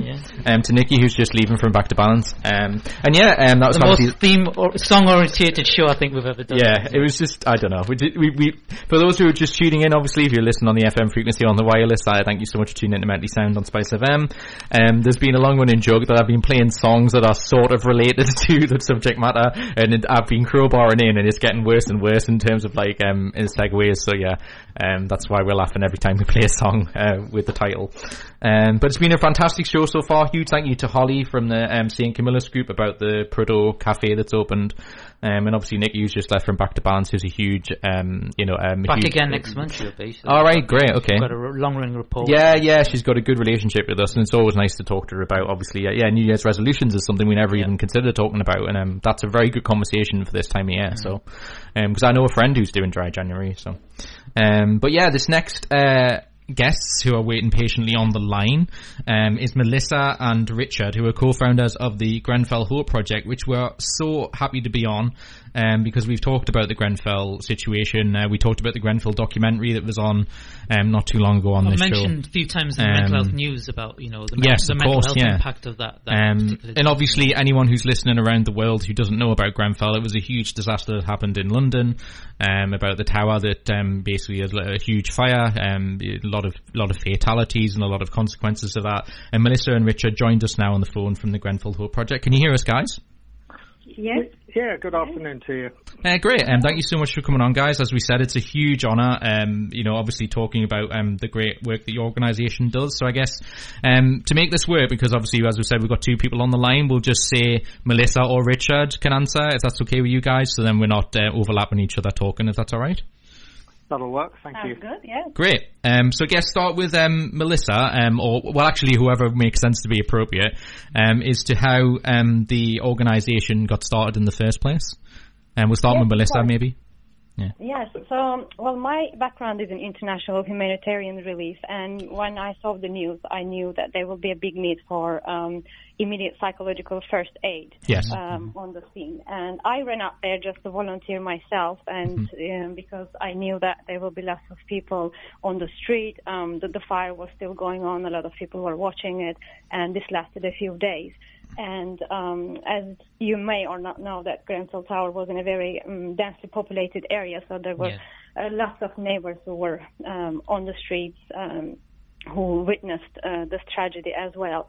And when I arrived there, I just looked for where is any psychological support being provided. And it was a bit chaotic at first. And I said, I would like to do some psychosocial work here. And I went on my personal Facebook and I posted, are there any volunteers who can come up and help me just provide basic psychological first aid, for which you don't need to be a psychologist, you don't need to be a sociologist, you just need to be a human and be there and listen to people and help them deal with this tragedy. And I had 40 people who replied within a few hours, and that number grew to 400 in 2 days. Yeah. And I felt, this is just too good to let go, and let's just try to mobilize everyone and try what we can. And what we wanted to do in the first days was, you realize somebody coming out of this tragedy, and I don't just mean the survivors, but anyone who watched it, even on TV. Yes. It's really hard to go on with your lives as if things are back to normal. I think traumatizing is an appropriate word. Yeah, I don't want to use that word, but yes, some people were also traumatized. And then, there are set up places for people to go receive some sort of mental health support. But you would understand that it's really hard for somebody to check themselves into a clinic or go behind a desk and say, I would like to receive support, but the need is still there. So I wanted to make sure that we can get this help to anyone who needed it at the time they needed it. So that meant working on the street level. So we developed the system where we had 10 psychologists or psychosocial volunteer going out every day and helping people deal with these emotions. And what's important is, just to make sure that people are not passive victims, but they are actually active survivors, and just try to get this message out that whatever you feel is a normal reaction to an abnormal event. Yeah. And yes, people come out and say it's been traumatizing, like you said, for many of us. But just to know that there's nothing abnormal with you. It's just a very normal reaction that you're giving to a very abnormal event. And just these early days is very crucial in helping people help not develop further anxieties or PTSD and other things. And so we've done that, and on just the first Saturday alone, we served 97 children, that again on the street level, and this work went on for a few weeks. And we realized we wanted to be there and do what's not being done, not to replicate any work, but just also make sure that we fill in all the gaps in mental health support. And we realized that there was a large number of people who did not speak English as a first language, or who were from different backgrounds, and they felt more comfortable speaking with somebody in their own language. So we set up a small language bank volunteers, and as I said, we had over, I think, 400 volunteers or more at that moment, and we made sure we used only accredited psychologists, and we had them registered with the languages, and so we were able to send if it was a Bengali individual who wanted to speak Bengali, we were able to provide them with a volunteer who would go out and speak to them in their own language, which we thought was really important in the early days. So yeah, I mean, that's a very good way of putting it. How about you, Richard? How did you get involved? Well, I met Melissa fairly early on in the process, and my interest as a psychologist personally is in really looking after the volunteers as well, because I think the accent generally by the authorities will be on the bereaved and on those who are injured or who survived, when actually, as Melissa's alluded to, there's a far wider circle of people who are involved in it, not least the volunteers themselves. Yes, absolutely. And there is also the question of burnout on the part of the volunteers, and I was largely responsible for running the emotional support sessions that we ran for the volunteers themselves, so that they could feel that they'd done their bit for the Grenfell volunteers and resume a normal life, because in any sort of response to a traumatic episode or a cumulative traumatic event, it's very easy to get overwhelmed by it. Absolutely, yeah. To dominate the rest of your life, and that's why there needs to be a, I don't call it closure, I hate the phrase, but I do use the phrase acceptance.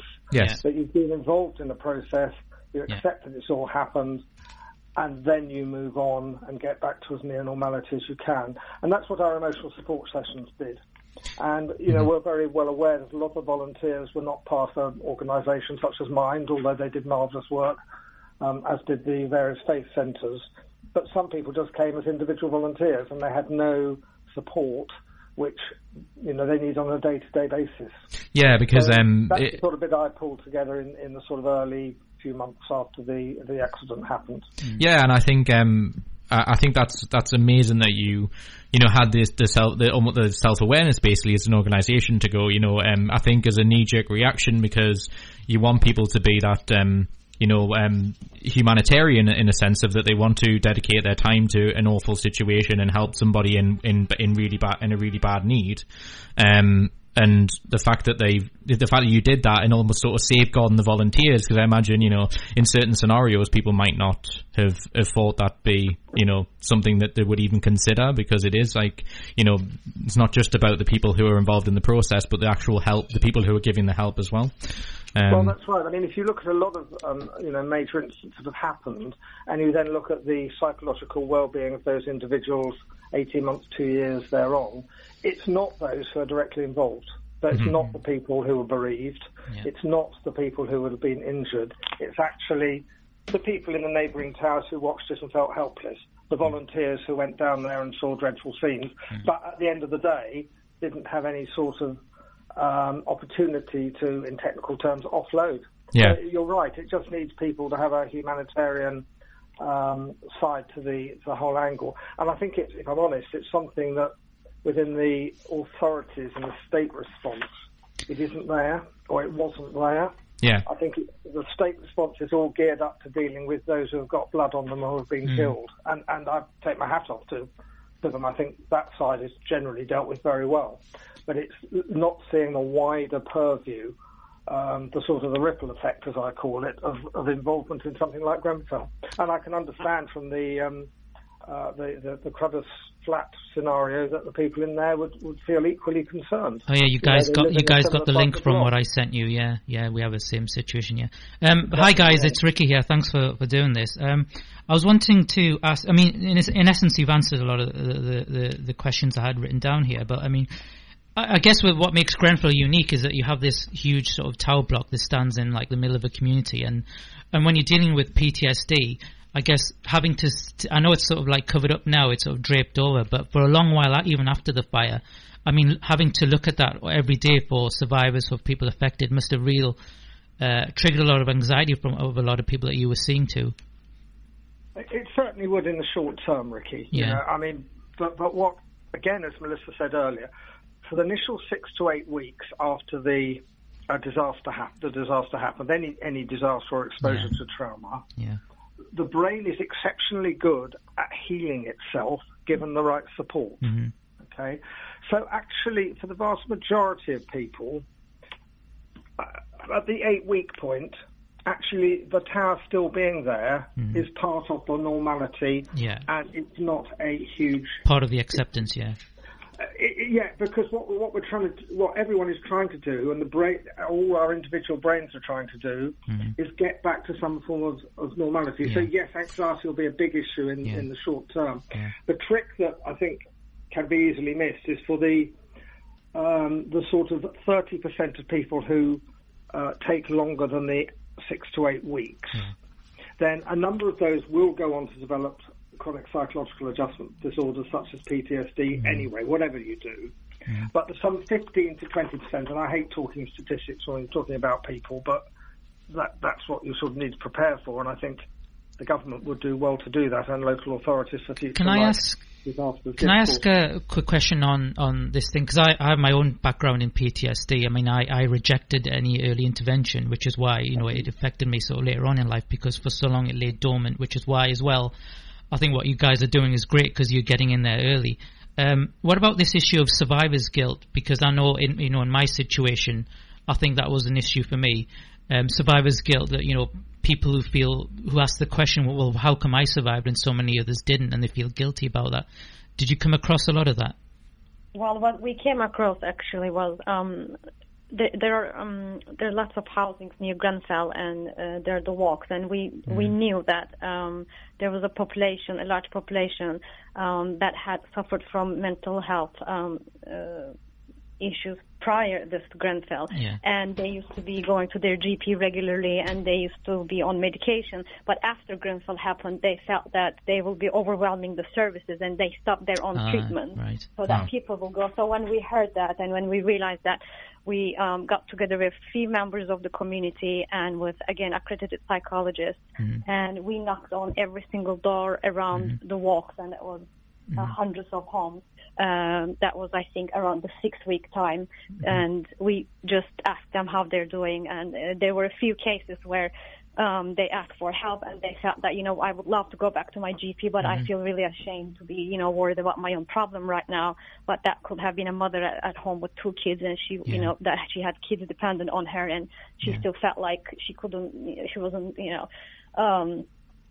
able to get this service. And we had our psychologists or counselors sometimes having these people walking hand in hand. They literally walk them to the GPs, and they try to make them go back to the services. And also, we also saw that there were some people who felt uncomfortable going to the NHS services after this whole thing. And we partnered with the NHS. We tried to signpost as much as we could, but then we realized, the need is there. And if anyone is out there wanting to get one-to-one free therapy, just ring us. We'll do it through the centres in the Grenfell area, or we can provide it anywhere that the beneficiary feels comfortable. So we had a few survivors and a few neighbors from the community and volunteers who started one-to-one therapy and continued, I think, during the last year. One last question from me. Well, can I just add go on, Richard. I think following on from exactly what Melissa has said, one of the things we're doing now, literally, is in partnership with Mental Health First Aid England. That was my question, actually. You mentioned it, so carry on. Go on. Okay, I was just going to say that what we're doing in partnership with Mental Health First Aid England is delivering free of charge mental health awareness programs for the local community and indeed for volunteers to actually say it's okay to have mental health concerns and you shouldn't all be defined by trauma. And I think that's, it's being very well taken up in the community. Coming back to the survivor guilt bit, I mean, I'm totally with you on that one, and it's a big overlooked issue. I personally got a military background. I was in the Air Force as a psychologist for a long time, and if there's one thing I learned, it's never underestimate the potential for survivor guilt. Right. Part of your work as well is, I understand, is building a community sort of resilience, sort of as a reaction to what happened. How's that been going? It's been going well. As I said, it's the first year was more or less the psychological first aid and the therapies, and we wanted to move away from therapies as much as we can. But of course, if there is any need, we're still able to provide free services. But what Richard talked about, the partnership with Mental Health First Aid falls into the resilience, because the trainings that we're providing for free again now, they help you understand what the mental health first aid is, what are the possible mental health issues one can have in their own lives, in their own families. And this is something I think I discussed with you before. If you see somebody on the street who had a car accident and is bleeding, you don't just go and ask them, how did this happen? Can you tell me what you saw or what happened? You just try to stop the bleeding as fast as you can. And I never understand why people don't try to do this in a mental health kind of scenario. And you see someone in distress and, we know we shouldn't ask about intrusive questions. What happened? Tell me all. But we have to be there to listen to them and to support them. And I think that's sort of the work we continue doing. And these trainings, people who attend receive Mental Health First Aid England certificate saying they're mental health first aid aware. But they walk out feeling, okay, now I really understand the things that could affect my mind, not just through an illness, but when you're too stressed, what are the reactions your body shows? And these sort of, I think, informative sessions build up resilience as well. Great. That's fantastic. And as I said at the beginning, thank you so much, Melissa and Richard, for coming on. We really appreciate it. Just finally, as again, we always say this in a wrap up, if you could just tell people, as you mentioned, about, helping out, or if anyone needs to use your services, how can people get in touch? Yes, they can always email us at grenfellhopeproject@gmail.com. Okay. And we will ring you back. We will ring them back. Again, we're able to provide one-to-one free therapy sessions, and also with people in distance. I would like to mention that the Grenfell, after the Grenfell, there were lots of people who traveled from other parts of the country, and they've gone back to their cities or even other countries. And we had a few volunteers that did not qualify for the services in the Grenfell area because they don't live here, but we had therapists working with them on the phone, so we were able to do phone therapies as well. Great. So if anyone feels for whatever reason they cannot access the NHS services, feel free to email us, or if there are any other projects that they would like us to see in, again, email grenfellhopeproject@gmail.com or join our page on Facebook. It's Grenfell Hope Project. Great. Well, all leaves me to say is Melissa and Richard from the Grenfell Hope Project, thanks so much for joining us on Mentally Sound, and we really appreciate it. Continue the great work. Brilliant. Yeah. Thanks so much, guys. Stay safe, guys. Thank you. Take care. Bye. Thanks so much. Bye. Bye. Wow. Fantastic. Wow, well, really powerful. I usually with the honesty on this show. It was a fantastic chance to talk to these guys. I mean, because obviously the Grenfell's such a huge disaster. Given my own background, PTSD, I really wanted to talk to these guys. That's why I'm pleased that I give Ricky the floor on that one. And also, I had to have a quick run out of the studio because I thought about not saying this, but I said to Ricky just keep going because he was doing a fantastic job anyway. But I was worried that I was getting a phone call about my mum. Turns out it was nothing. Because my phone literally started blowing up. You probably could hear my ringtone starting. I usually don't have my phone on, but I was worried something happened to my mum because we'll get to that. What we're going to do is we'll just go a little bit longer in order to give Gail as much time as we can. But yeah, that was Richard and Melissa from the Grenfell Hope Project. Please do check out their stuff. And as I say, thank you so much for them giving up their time. But yeah, she's been waiting patiently for the last half an hour or so, which we're really delighted. And again, I think this is a full disclosure because we believe in diversity and all this kind of thing, is to let everyone be aware that Gail's going to be speaking through her phone. Which we're obviously going to talk to her about why that is and all that sort of stuff. But more importantly, because I'm a creative soul myself, which is why I'm so delighted you're on. She's a poet, an artist. She's a creative spirit. So yeah, I thought. So as we'll say, we'll go slow so you can keep up with us. So she's the founder of Happy Planet in Whitley Bay, which I'm a huge fan of, which is an organisation to give creative opportunities to members as well as workshops and all that kind of thing. So I guess first of all, hello Gail. Do you want to answer that? Yeah. We'll see how this works. It's gonna be. Yeah. I'm so excited. It's so interesting. Just brought a book along, listeners, so we'll look forward to. Which you said she's going to donate to me, which I'm so excited. You get all the best stuff. I know. Yeah, I was going to pass it on to you. Can you just remind all our guests to bring 2 of everything? Yes, yeah, we should do. Yeah, you can have the Steve CD. I've got that still in my I still got that in my bag. You can have that. Please. It's good. Thank you. Hi, Ricky, Steve, and everyone. Great. Hello to you too. I guess the first thing we wanted to ask you then, Gail, is because I talked about the Happy Planet thing, is how did that come about? I guess to save the silences because she has to. Big question. Yeah. Mm-hmm. Big question. It is indeed. Yeah. I love a creative soul. This is great, isn't it? Yeah. I think we are being inclusive with things like this. Great. Why wouldn't we include people? It's what the wonders of technology. Yeah. It's the essence of our show, isn't it? Really? Yeah. Gives people the opportunity to talk. Sounds fantastic. It sounds fascinating, this Happy Planet. So. Well, already there's 3 venues mentioned today from Holly's and yeah. So we should visit all of them and do a show on there or something. Yeah. Mentally Sound road trip. And we'll go to Happy Planet and see what's going on. But yeah. I began this journey after a series of traumatic events. Mm-hmm.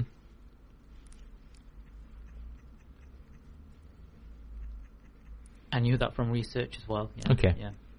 I was going to say not too dissimilar to a lot of people we have on. It usually means that they end up, as you say... I was a social worker. Mm-hmm.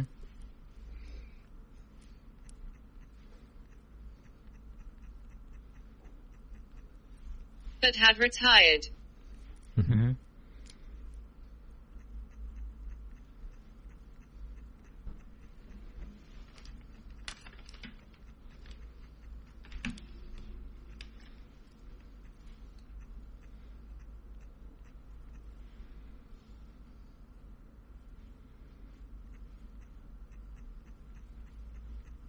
So fascinating. I'm assuming people can hear, because I can hear it in my headphones. You can hear her typing. So yeah, I just thought we'd be patient about it. Usually avoid dead air on the show, but it makes sense in this context. Yeah. When I knew I was developing PTSD, I set up the business to support me. Great. And I'm assuming helping others as well, as part of it. Yeah.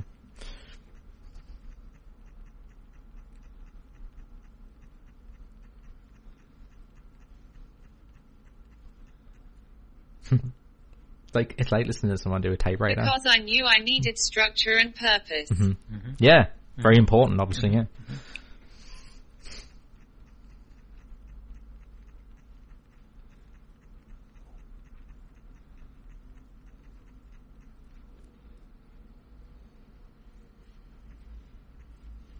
It was very slow in the beginning. Mm-hmm. Actually, when you start a business, it usually is. Yeah. I guess anything involving other people. I mean, look at how we started. I mean, when we started, it was a very long grown. All the stuff that you do at the beginning, is all behind the scenes. It's not what people can see. It's all about learning your trade as well, isn't it? It takes time, teething and all that. Which I'm sure we've had a lot of businesses on that would say the same thing. Yeah. Start slow, work your way up, work hard. Not much gets flying starts anyway. Yeah. If you're lucky, you do, I guess. Mm-hmm. A good day was getting out of bed and doing anything creative. Absolutely. Yeah. Which is why I share your passion for that. So has it been therapeutic for you then, this whole journey so far? Or was rewarding a better word?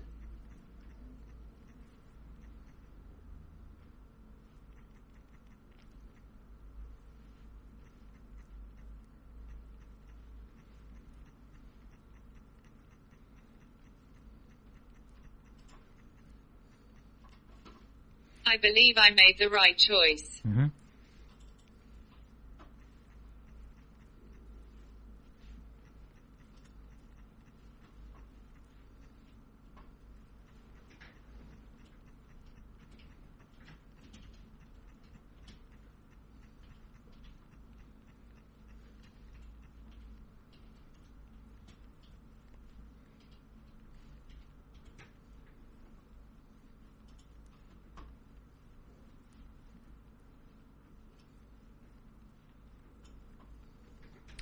Just let everybody know I've decided I'm just manually going to record this next bit because we're going to go probably over the 2 hours, but I want to give her a little bit extra time. Of course, yeah.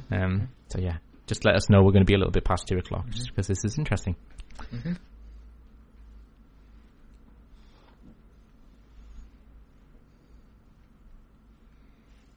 For me, but also now after almost 5 years I can use my experience to help others engage with their own creativity to support the well-being. Great. Mm-hmm. Absolutely. Yeah, that's a fantastic goal. And I guess that what I'm curious about, because I said I've just to give you a little bit of background from me. So I used to do a lot of performance and stuff. I did a little bit of improv comedy, a little bit of stand-up and whatnot. And one of the things that I've always said that is booming here in the Northeast is poetry. I used to hang out with a ton of poets. And so I guess a very, very simple question for yourself is, why poetry?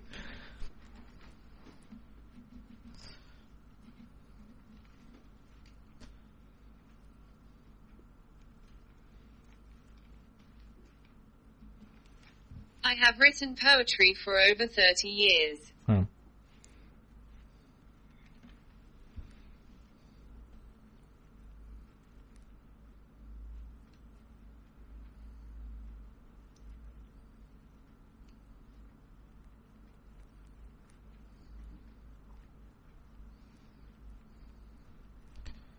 I have recorded my life that way.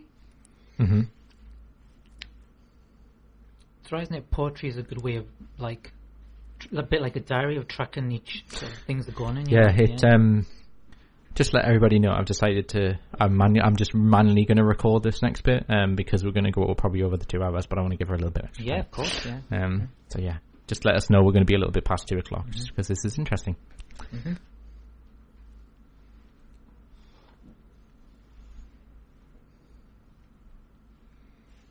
For me, but also now after almost 5 years I can use my experience to help others engage with their own creativity to support the well-being. Great. Mm-hmm. Absolutely. Yeah, that's a fantastic goal.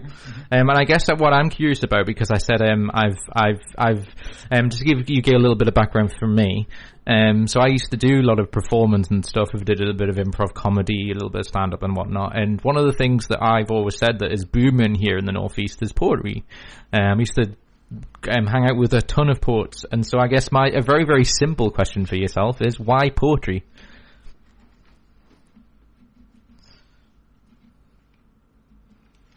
I have written poetry for over 30 years.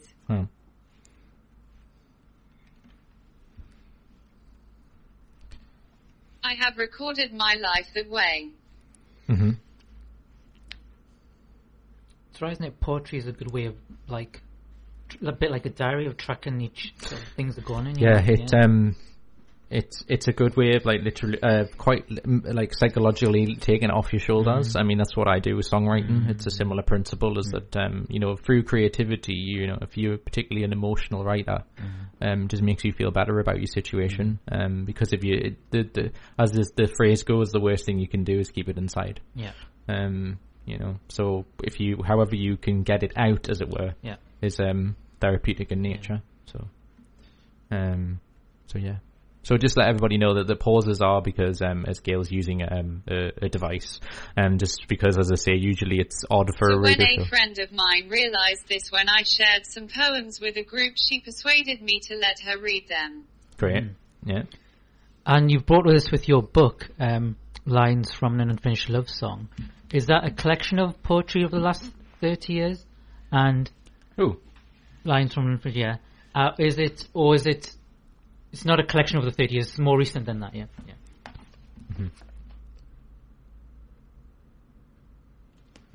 She's just showing for the benefit of the audience a paragraph, which I think she might be able to read. So the poetry. This is quoting Gail here. The poetry in my book records a journey that spans 14 years of my life through a selection of 47 poems. The poems record the journey that began in friendship, moved through love and passion, with the final 3 years being the years where I had to face loss, grief, depression, and post-traumatic stress disorder, which you've talked about, and the latter of which followed a burglary which triggered the emergence of a traumatic event early in my life. Now, I read about that the burglary in your in a newspaper article I found online, but the community gathered round in you. You were able to get the camera back, which had been originally stolen. How fascinating! Yeah. It's really interesting how I'm sitting here and the sort of silence is really useful. That was another event. Oh, I see. Was another event. Okay. Yeah. Okay. Yeah. So I guess Gail, because we want to be open, and I just want to ask you this as honestly as I can, is just to say so what was the incident was there an incident about your voice? What ended up happening in that sense? Is whatever you're willing to share, obviously.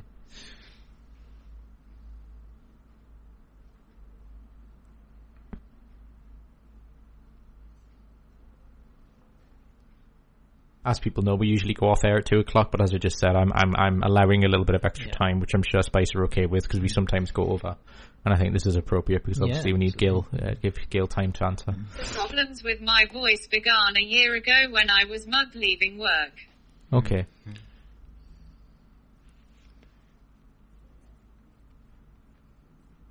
I'm very sorry to hear that, as I'm sure people listening are too.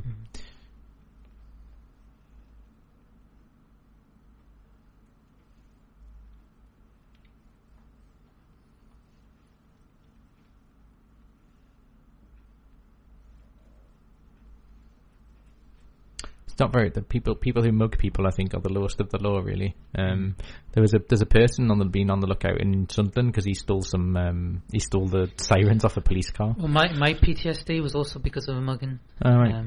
I think I talked about on your pod. I'm sure you did. Yeah. Probably one of the first ones you were on. I really. I can relate to what not only just Gail was saying, but the guys who are working down at Grenfell. Yes. The symptoms all too. Yeah.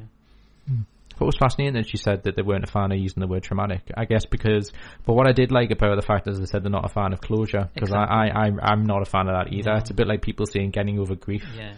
I really don't think you can get over grief. It's like putting a lid on it, as if to say that lid can never be unopened again. Because it's this idea of if someone you've lost. Yeah. You don't want to forget them. Why would you want to forget them? It's it's forgetting them in a sense of that you're able to cope with it is a much better way of. It was at a point in my therapy when I was dealing with some very difficult events that had come out in therapy that I wasn't aware of. Okay.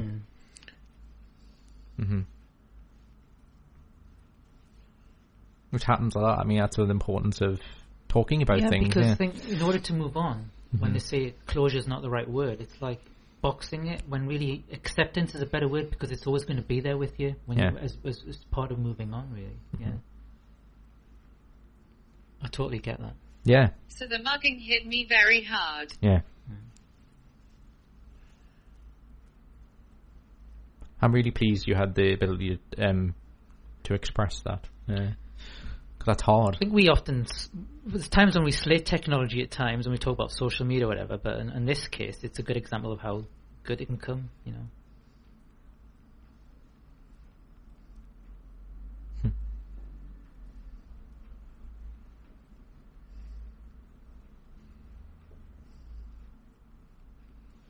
I lost my voice completely and then I had serious stuttering problems until the summer.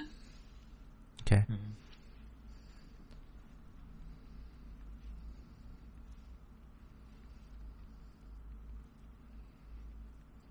As I say, it's amazing that technology then in that sense can give someone like yourself a good opportunity to actually talk in this manner, because I remember a lot of these technologies a long time ago never used to work. So. But then PIP assessment took it away again. And so we back to the circle of what we talk about. Trying on to the play show. Little Lies again. Yeah, Little Lies, yeah. Few Little Lies. Big Lies. Big Lies, yeah, Bill's saying absolutely big eyes, yeah. Well, it's amazing then in that sense, because obviously that's a really traumatic experience, to the fact that you end up, essentially being mute, which is obviously not nice to deal with. But thank God you've got something like that to express yourself, and poetry is the ultimate expression. And I guess if anything you want to comment in relation to that, and also just if you could comment on how people can find out more about Happy Planet, would be a good way of summarising. Yeah. And I'll happily take your book if you're going to offer it to me.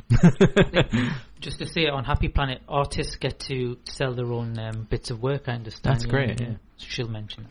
Mm-hmm. Just on that, Lost Voice guy, he won. Yes. He's one of the biggest stand-up guy on the circuit now. I've already got friends who've seen him and really recommend it, Yeah. Because he gets to express himself really well. Yeah, he's on a lot of things. He was on Jonathan Ross's Christmas special, I think that's right. Yeah, wasn't he from up here?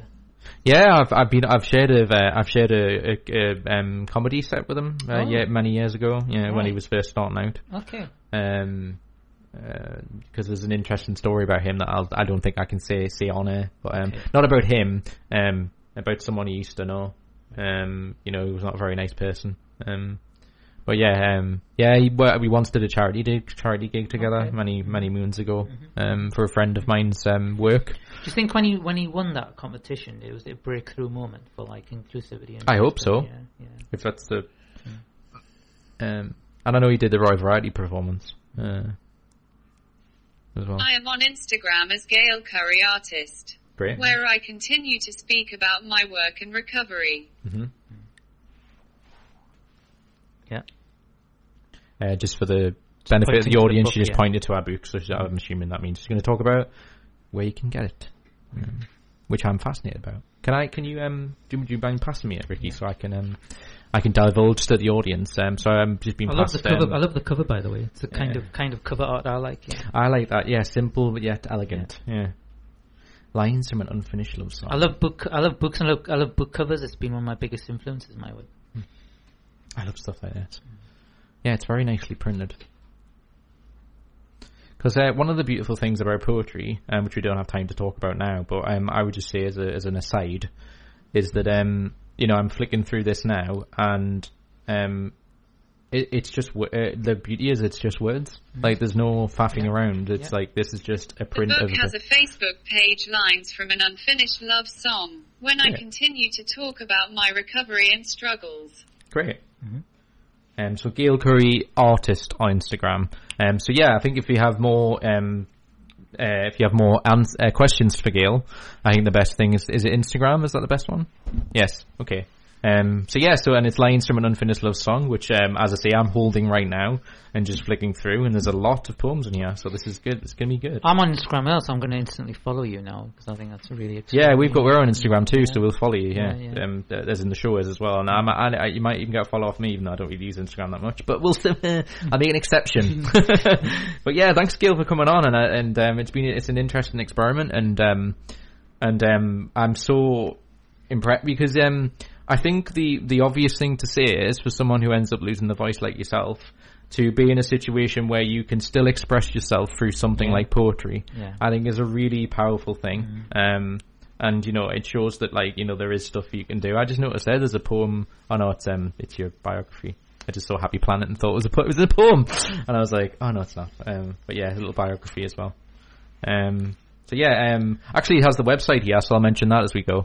So Gail's website is happyplanetcreativearts.org.uk, or you can go to the gallery in person to discuss everything else. Can I read this biography just real quick? I think it was interesting. I'm born in 1962. I was born in 1964, and has always been innately creative. In my previous career, I worked with children and young people in education and social care settings, built countless gardens and travelled the world, experiencing different cultures and photographing them. I began working as an artist in 2012. Since Lena's death, I focused my energy in building Happy Planet Creative Arts CIC, a social enterprise based in Whitley Bay. It gave me the structure and purpose I knew I needed when everything felt like it was falling apart. Happy Planet now encourages other people to embrace and explore their creativity to aid their well-being, as well as showcasing and selling other local artists' work. This is my first published collection of poetry. I've begun writing my memoir, but I may well paint a few more poems before that is finished. And if you'd like to know more, my website is happyplanetcreativearts.org.uk, or you can visit us. And you can buy pieces of work going onto your website. Yeah. Great. Just a quick shout out to our mutual friend Beth, who put us in touch. Yeah, she deserves a mention. So, great. Yeah. Absolutely. Well, thanks so much, Gail. And were you being serious that I can have this? Because I will definitely read it. Because I love poetry. So and I will promise once I'm finished, I'll give it to Ricky. I promise that. But yeah, thanks so much, Gail. And as I say, I'm immensely impressed. And as Ricky said, which might be a really, really fun idea, is we should probably we're thinking about doing more road trip stuff. Mm-hmm. So if you ever feel like we could come to Happy Planet to see it, we would love to, and maybe ask a few people what their experiences are. I think that would be really We're going to fun. be on tour this year, I have a feeling. Yeah, I think that's probably feels like the next stage. Like we do one show just completely going to see everybody. I might get to live out my fantasy of being in a band, like feel what it's like and then we'll just going on the road. And we'll be off on a Friday. We'll just be like, we'll do all the work, and during the week we'll be like, Friday, we're off. It's all in the can. End up comatose in hotels or something. Yeah. Shall I quickly? So much. Oh, thank you so much as well, Gail. It's been a real pleasure. You're welcome to come on again anytime. I don't know what to put on. I'm trying to continue the game of playing the song that makes sense, but I don't know what to come up with. I think if you pick a random one, I'm sure we'll be able to find some sort of connection somewhere. Okay. No, every time I just think of a random one, I think, oh my god, I don't know what. Gail wants to say something. Okay.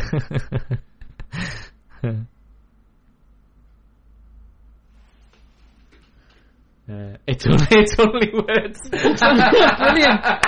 I don't know if it's on. Should I type it in? Yeah. I've not got the. I don't actually know if it's on, but it would be hilarious if it was. Was it originally? I know Boyzone did it. Was it not originally Bee Gees or something? Yeah, Bee Gees. Yeah. Doesn't look like it's on. Yeah, no. I can sing it, but I don't want to. It's only words, and words is all I have. Anyway, I think that's all we can say without being fined. Okay. I'll just find something random, like you say. This is like the most easygoing end of the show I think we've ever done. Oh, there we go. We'll just play The Winner Takes It All by ABBA. There you go. It's the first thing that came up that was English. There you go. And you are the winner because you get to go home with a book. Yes. Yes, there you go. And I feel... Yeah, I told you I'm tired. And I always feel a winner doing this show. And I hope you guys are too, yeah. So as we end the show, all that leaves me to say is a huge thank you to our guests. So to Holly from the St. Camillus group, for talking about the new cafe that's opening in Proto, to Nikki Robertson, the previous guest for Back to Balance, a good friend of the show. She's already going to be back next month. So. Yes, exactly, yeah. So we're talking about the new workshops and New Year's resolutions, so I hope if you're doing that, anyone who's listening, continue the good work. To Melissa and Richard from Grenfell Hope Project for that amazing interview talking about all the unbelievable psychological mental health work that they do from the Grenfell Tower fire and the community that surrounds that, because as they quite rightly said, it wasn't just the tower that was had issues. It was a community, in a way, a disaster in the community. It demanded a community response, and that's what they're doing. And obviously, the very lovely Gail, who's just been sitting talking to us now, with Happy Planet in Whitley Bay, which is an organisation. So go and check that out, as we mentioned the websites earlier. All leaves me to say is thanks so much for tuning in to Mentally Sound. We've been a little bit longer than 2 o'clock, but I'm sure Spice don't mind. And we're going to play The Winner Takes It All by ABBA to end. And all leaves me to say is thank you so much. Keep having a good, mental health for 2019, and we will see you in 2 weeks' time. Thanks, guys. Take care. Thank you. Bye.